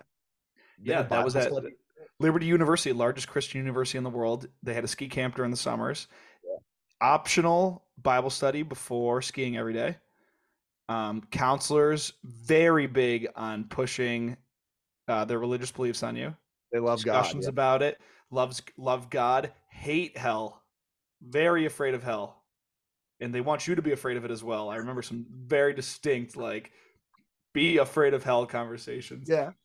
Do you think that impacted you as a youth? or were you like, why are you guys talking about God? I'm No, trying I've always been. I was raised in a Jewish household, so I've always been. Religion's always been around me. Hell isn't as big for Jews as it is for Christians, but like I was already familiar with the concepts of like. is there hell? I don't think afterlife is like the big focus in Judaism. Yeah, I think right. it's more about what you do in life more than Right. like what's waiting for you afterwards. But I Yeah. learned quickly that yeah, a lot of those counselors were very, very afraid of hell. Yeah, very afraid of hell. It almost Yeah. makes you think like that some of them, whenever I meet people like that are like hyper religious and really afraid of hell, I'm always like, are you like up to something? Are you Yeah, like, yeah. I don't are know. you And like, hey, listen, I'm not knocking anyone that's religious, but like it was like that was a big focus of a lot of the conversations was like how bad hell is. And I'm not saying that hell wouldn't be bad, but like that was a major focus for like if you conversation. don't do this blind swap right now, you are fucking gonna die in hell, dude. That's No, good motivation. dude, there were some counselors that just like totally never brought it up. There was a great video, Project Flex, that came out that summer I was there, and it went hard as hell. And not every counselor was on that tip, but there were a few, and I remember them. Some of them Yeah. are still in skiing too. I know who you're talking about. Yeah, no, love God, dude. Hell yeah. God, very cool. Um, Very odd.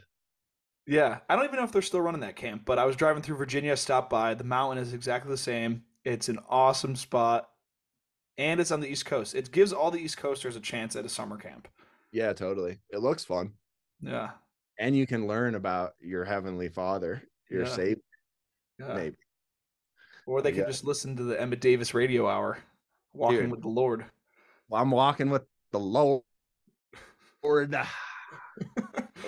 All right. Lord, I should be a preacher. I think. Actually, that might be a good move. You could. You think I Uh, could be like a tent preacher? A what preacher? Like a tent preacher, like a fire and brimstone, like Alabama type. You could do it, Savior's dude. Bowl. Just hanging out in the town square type of vibe. Yeah, all those dudes that like buy private jets and Rolexes and then like get Yeah. all their money from their get all their money from the congregation, and then yeah, it's crazy. Tax-free money. Who doesn't love that? Oh my God, yeah. So I would- I've got a lot of questions about this. Let me know if you want to completely skip over this. You were Damn, I Kit can't believe I told you how much money I made. Fuck. All right. I know, isn't that Fuck. hilarious? Damn it. All right, yeah, go ahead. Sorry. Let me know if you want me to cut it out. Nah, no cuts. That's for pussies. I'm hard. Word. I said it. I said it. Now you have to eat it. You were Kit chatted at Mount Hood, and it was big. Thoughts?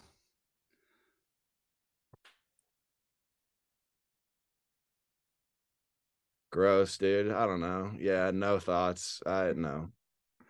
Listen, man, I got about how many questions about it? 10 questions about it. I wanted to give you the option to address it. I missed the infamous live stream, which somebody mentioned to me yesterday at the Level 1 Rail Jam. Yeah. They're like, "Did you see that?" I was like, "No, I didn't see it." And they're like, "Oh." Short conversation. Some people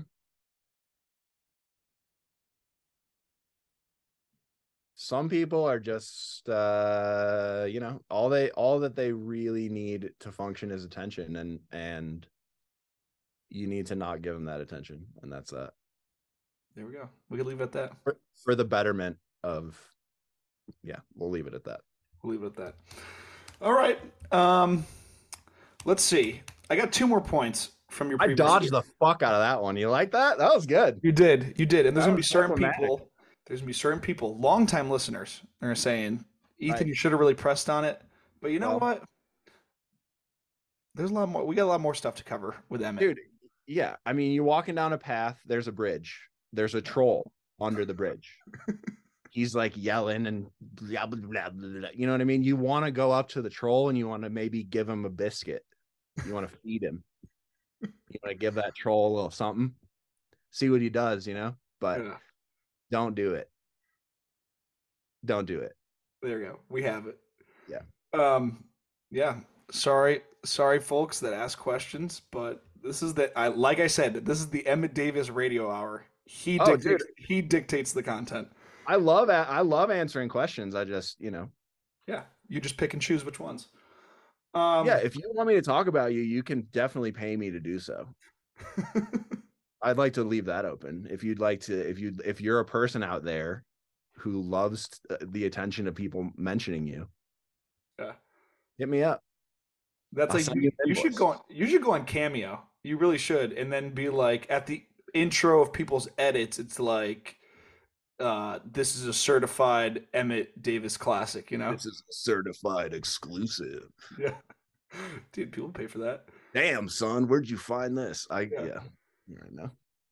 Um, I literally have two more points from this Yeah. past year. One of them is like it hardly elicits any conversation. You put a lot of stuff into those orders. Like you just stuff those orders with like goodies and like little gift bag. It's like a wedding gift bag that Yeah, you throw in there. sure. Why is that? You just like love of the game? Yeah, I think it's cool when not only getting the product and using it is one thing, but I want people to remember when they received it physically. That's a You know banger what I mean? right there. I Yeah. want them to remember the day that they opened the box and there was a ton. You know what I mean? I want it to be like memorable Yeah. Dude, because banger. That's straight out of I don't know if you ever read the book Steve Jobs by Walter Isaacson, but that's a Steve Job thing. He's Oh, like really? every step of it should be beautiful. The box should be beautiful. The inside of the box should be beautiful. Everything should be beautiful. yeah. So I For like me, that. it's not necessarily like beautiful, but Memorable. memorable. Needs to stick out. It needs to be like the next company you buy skis from. Mhm. You open the box and it's just skis in the box, and you feel sad Just because when, skis and a receipt. That's it. right, because when you got your Vishnus, there's a ton of shit in there that you then use.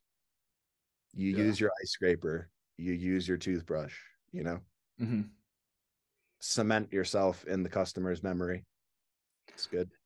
I like that. You know, let's stick on this tip for a second. John, how do you build brand image? Very carefully. Another question for you from my brain. Have you Very ever thought about doing like a seminar or something at the U of U, like a entrepreneurship class and saying, "Hey, here's a thing or two you need to know about businesses." I've given a speech to a class before. Really? I did, yeah.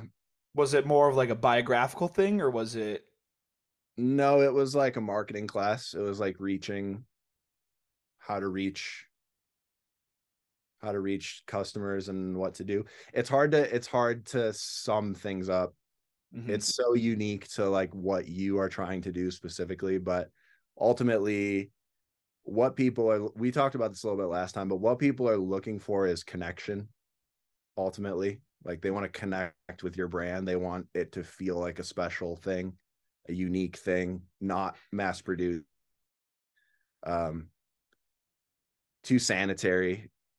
So anything that you can do to further that connection is what you need to do, whatever that means to you, Mhm. whatever that means to your customer. It's specific to the situation, but the more connection, the more the person's able to identify with what you're doing on a personal, emotional level. Mhm. That's what you need to do. And you just know it when you see it. You just know the thing. If it's your brand and you have the vision and you know what to do, you know what to do. You know the truth already. Mhm. So just don't be shy. Don't be worried about being like corny and whatever. Just like connect with the people that are giving you money. They're giving you their money. Mhm. So connect with them. They want you to do that. So do it. Yeah. I like that. Yeah. So is that what you discussed in that class? Yeah, what I talked about in the class was way more like base level shit. Like we were talking about the spread of innovation, like the ABC group thing. Mhm. Like that Yeah. was a big one. It's just like establishing early adopters, expanding that kind of shit. Yeah. Like base level marketing shit. But I don't even remember what I said. I fully blacked out. I don't even remember. But I think it went well. I don't know. Yeah. I like that. I mean, building a brand, I think connection is good. I think that's a good point. Yeah. especially now, especially Right. now when it feels like most companies don't care about you at Yeah. all. You Separate know, yourself. I don't think that's as much of an issue in skiing as it is like the rest of like the world. It's like they just want like I have to travel a lot for work. So it's a big discussion. It's like, dude, this hotel chain, you give them all your business, and what do they give you when you reach the highest rewards level? Like a fucking granola bar and a water bottle, and that's Not it. shit. Yeah, exactly. Yeah, and you're just like, dude, I don't feel connected to you. I think for Vishnu, it boils down to doing things that other ski companies would not do, Hmm. even if that means it's technically bad for business. Doing things that other companies would not do.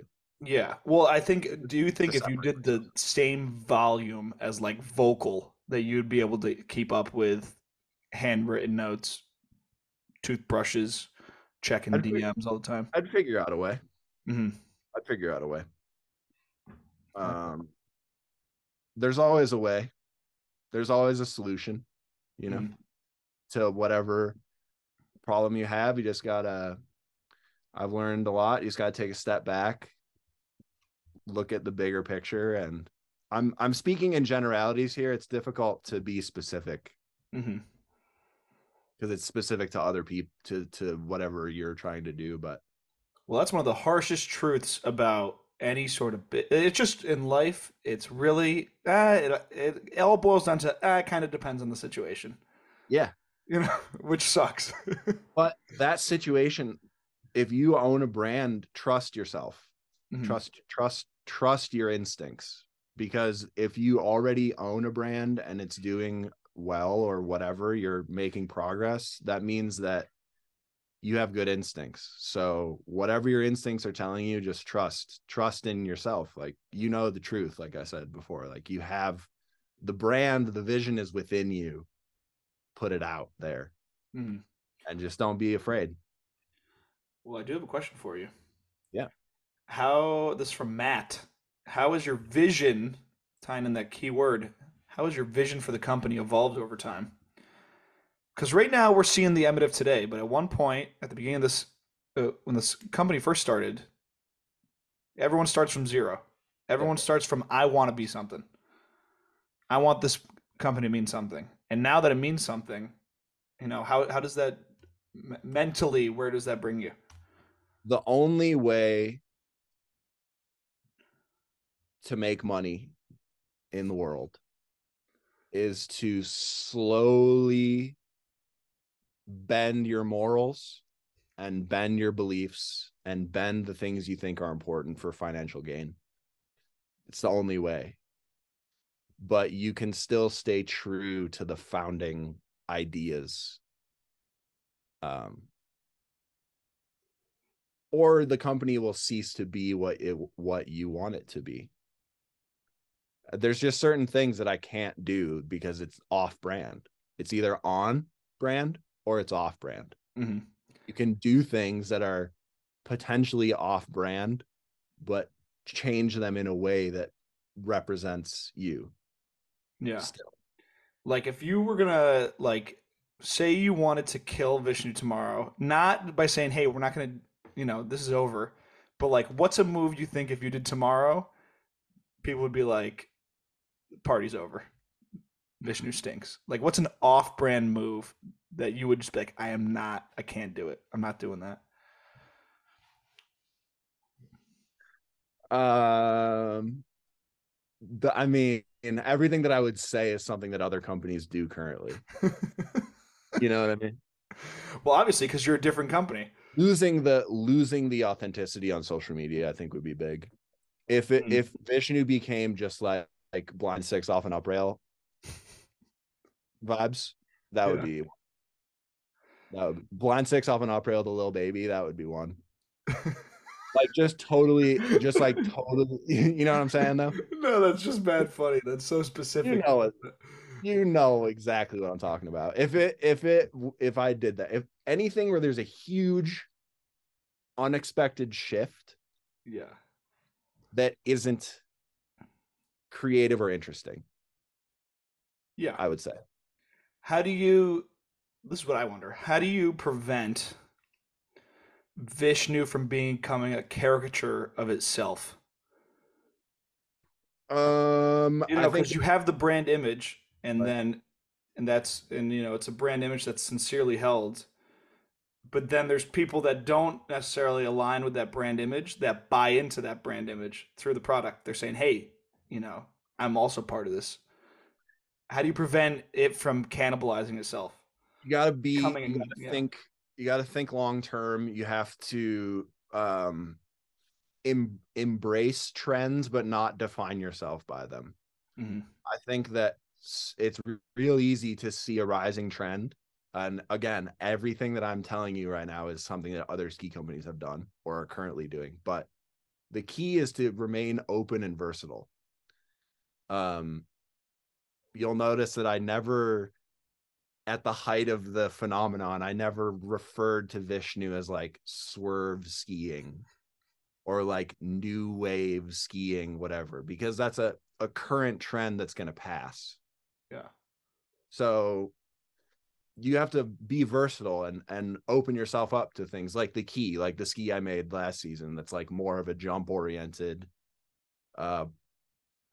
something you could ride in a competition type ski, but it's still on brand because I'm still rolling it out in the same way I always have. I'm still putting people on who have like a timeless style. I'm not jumping on trends, playing them out, and then in turn playing myself out.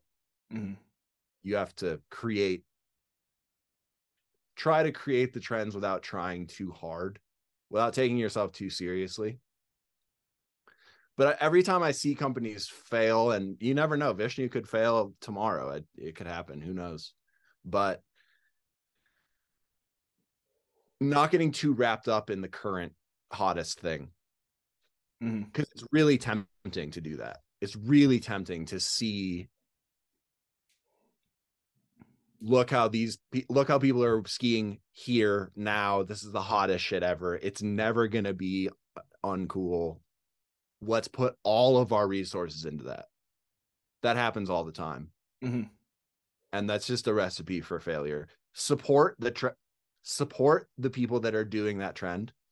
Help them to do that thing, but don't define the company with that trend, because it's going to end, Yeah. you know? I And can think just of, be ready for things to change and change with them, I guess. yeah. That is interesting. There's a lot of different ways to do. There's a lot of different ways to go about the ski company thing. I think a lot of companies are so reliant on Instagram analytics because they don't. This is deep in the podcast, so if you're still listening to this, God bless you. But there's the problem with skiing, and it's only getting worse, is that these companies are controlled by people that don't ski, right? Mhm. So they're not out there at the resort watching people ski, identifying things that are going to be that are going to be cool or new or whatever. They are probably running like 10 other companies, the parent company that is. Based in Europe, most likely, or Right. wherever. So what they end up having to do is, because they don't understand the current state of whatever it is they're involved in, they have to use something else to dictate what is going to get them money. Because they're probably have a bank loan, they're probably in debt. Failure is not an option. So that's how business works. What's the sure thing? And nowadays, that's Instagram analytics. So you get so wrapped up in those analytics, Hmm. so wrapped up, and it's the only thing you look at. And by making your business choices based on likes, follows, all that shit, you alienate people, because not everyone thinks Blind Six off an up rail to Lil Baby is cool. It may be cool currently, but you're going to put all of your resources into this one thing. You're building this clout goblin machine, but you're not really connecting. You're not connecting with anyone. Yeah. So the data that you're looking at is not representative of your customer base. Hmm. I think. That's interesting. Well, it also depends on, which sucks. It depends on your audience. Yeah. Like I was listening. This is outside of skiing. I was listening to this interview. Somebody that works at Barstool. And he's like, "Yeah, I used to work for another company, but like their focus was they wanted to be the search result when you said what time does the Super Bowl start? Like Right. that's what they wanted to do. So there's for sure some ski companies that say that want to be I need skis for my family, even though nobody would type that in. But like, oh, best skis for kids. Like some people want to be that result. You run the risk of alienating other people by doing that, though. And I think that, like I said before, these are the opinions of me and not the host nor the sponsor. But I just sometimes ski companies build a bubble and then it bursts Mhm. in a bad way. And that's happened time and time again. And I just try to avoid that at all costs, you know? Yeah. What do you think about these new ski companies? Feels like what was the early days like of Vishnu? Like was Vishnu warmly accepted at first, or was Vishnu where people were like, "Pfft, whatever, like look at these Both. goons? Both, because yeah, there's Both. there's new companies. I think a Gilson, for example, is a company that has a fan base, has a lot of people that clown on them. Misfit Skis is another new company that I don't know anything about Misfit Skis. I just know that they look cool. Yeah.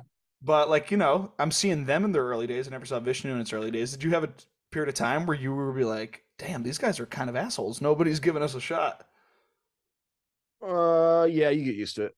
You just persevere. Is that how you get through that?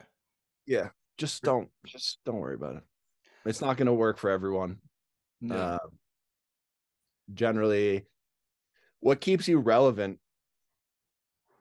is people. Oh man,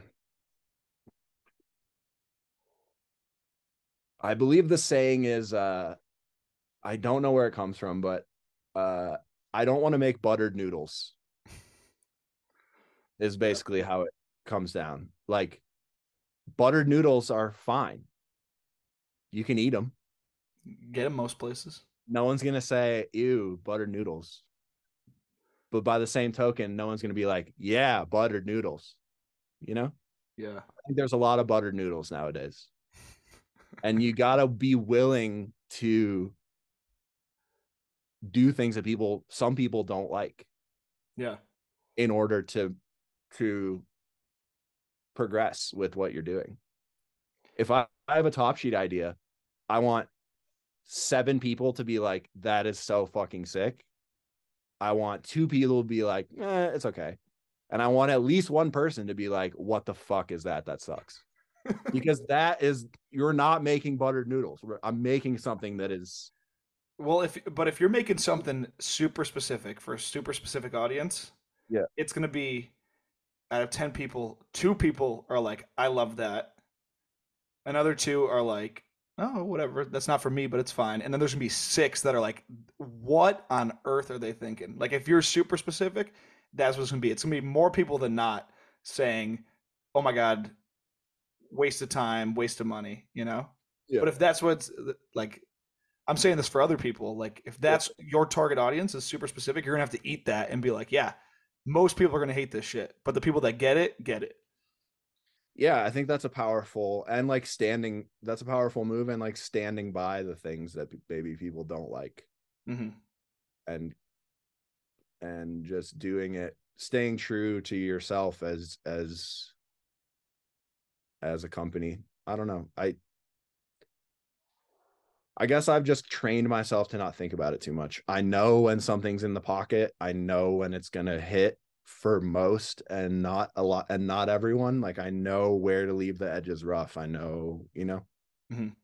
I know like this video that I'm probably going to put out this week. It's called Tears of Joy because that's how we all feel about it being finished. I think that there's people that are going to watch it and they're going to really like it, and I think there's going to be people that watch it and like don't get it. Like they'll see Dylan ski and they'll be like, he has such bad style, because what you are used to seeing is blind six off an up rail to Lil Baby with your hands at your sides, which is cool for sure, but there's no raw like what Dylan has, what Luke has, what Kyson has in their skiing is an edge that you can't teach, that it's just how they ski. Yeah. They're not forcing it at all. It's completely just in the moment. They're skiing how they're skiing. And I can't wait for people to see it. It's been a long road, buddy. A lot of jumps being built. I'll tell you that much. I'll tell you that. Well, it's why we're here. When you talked about Dylan skiing being ugly to some, I immediately thought of Arnold Palmer's swing. Like, Arnold Palmer famously had a very ugly, hideous swing. Right. And he said, "Fuck you, it's my swing." It's got soul. It's got soul. It's got fucking something to it. When you see Dylan Manley ski, you know who it is. Yeah. When you listen to Bob Dylan sing, at no point are you like, this guy has a beautiful, wonderful, easy to listen to voice. It's not buttered noodles. Yeah, it's not buttered noodles. You think that hurts to listen to? It's good. Right. It's not buttered noodles. And I think that the video that we did, this video, Tears of Joy, is the best video that I've ever made, like, easily. But there's still a lot of shit. Like, Dylan's opening clip is like, his arms are fucking insane. It's all over the place. He's totally out of control. He's totally in like extreme danger, but he holds it together. It's like a bullfight. Yeah. You know? It's like a fucking, he's dancing with chaos. It's exciting. Yeah. And so I hope that people well, we kind of made it for ourselves. Because we're just old, and it's like, we're going to make this video how we want to make it. Fuck it. Mm-hmm. So I mean, maybe you'll like it or not. Either way. We'll see. Either way. If the video is ready, we could have talked about it. But it's even better that it's not ready, because then that gives us something to talk about next time. It's ready. Like, it'll be out probably by the time people watch this. Yeah. I'm guessing. All right. Well, we've found ourselves at a natural conclusion to the episode. 2 hours in, sometimes it all falls into place. Do you have any parting thoughts? Anything you'd like to say? Anything you'd like to leave the people off with? I don't know when you're going to come on again. We could make the Emmett Davis radio 2 hour more regular. I don't care. We can do whatever. Yeah, I'm down. My mom told me that I need to keep my mystique. So maybe I can't do too many, but parting thoughts, shit. If you're learning to ski right now, if you're learning to hit rails right now, like you slid your first rail yesterday, trust me when I say that you will be a much better skier and you'll have much more fun and have much more variety if you learn to do everything both ways. So I wish I would have done this. When I learned to do a blind 2, right foot forward, I wish I would have learned to do a blind 2, left foot forward, et cetera, et cetera. You learn to do a front swap righty, learn it lefty. And that will give you just infinitely more tricks to try and infinitely more opportunities if you get into street skiing. On like a park day that's like boring, where it's like cloudy and cold and whatever, I just do everything left foot forward. Like, it's just ways to just entertain yourself so you never get bored of skiing. Because it's possible to get bored of skiing. It happens. So that would be my parting words. If you're a skier boy or girl and you're learning hot jibs, try everything both ways. You'll be fucking way sicker when you eventually get good, which you will. You'll have that muscle memory and you will be stunting. I promise. Boom. There you have it. Oh, yeah. That's the end of the new episode with Emmett, the return of Emmett Davis. Watch the video. Tears of Joy this week. Tears of Joy on the Vishnu YouTube channel. That's correct. God bless. There you have it. Fucked up and spun out in my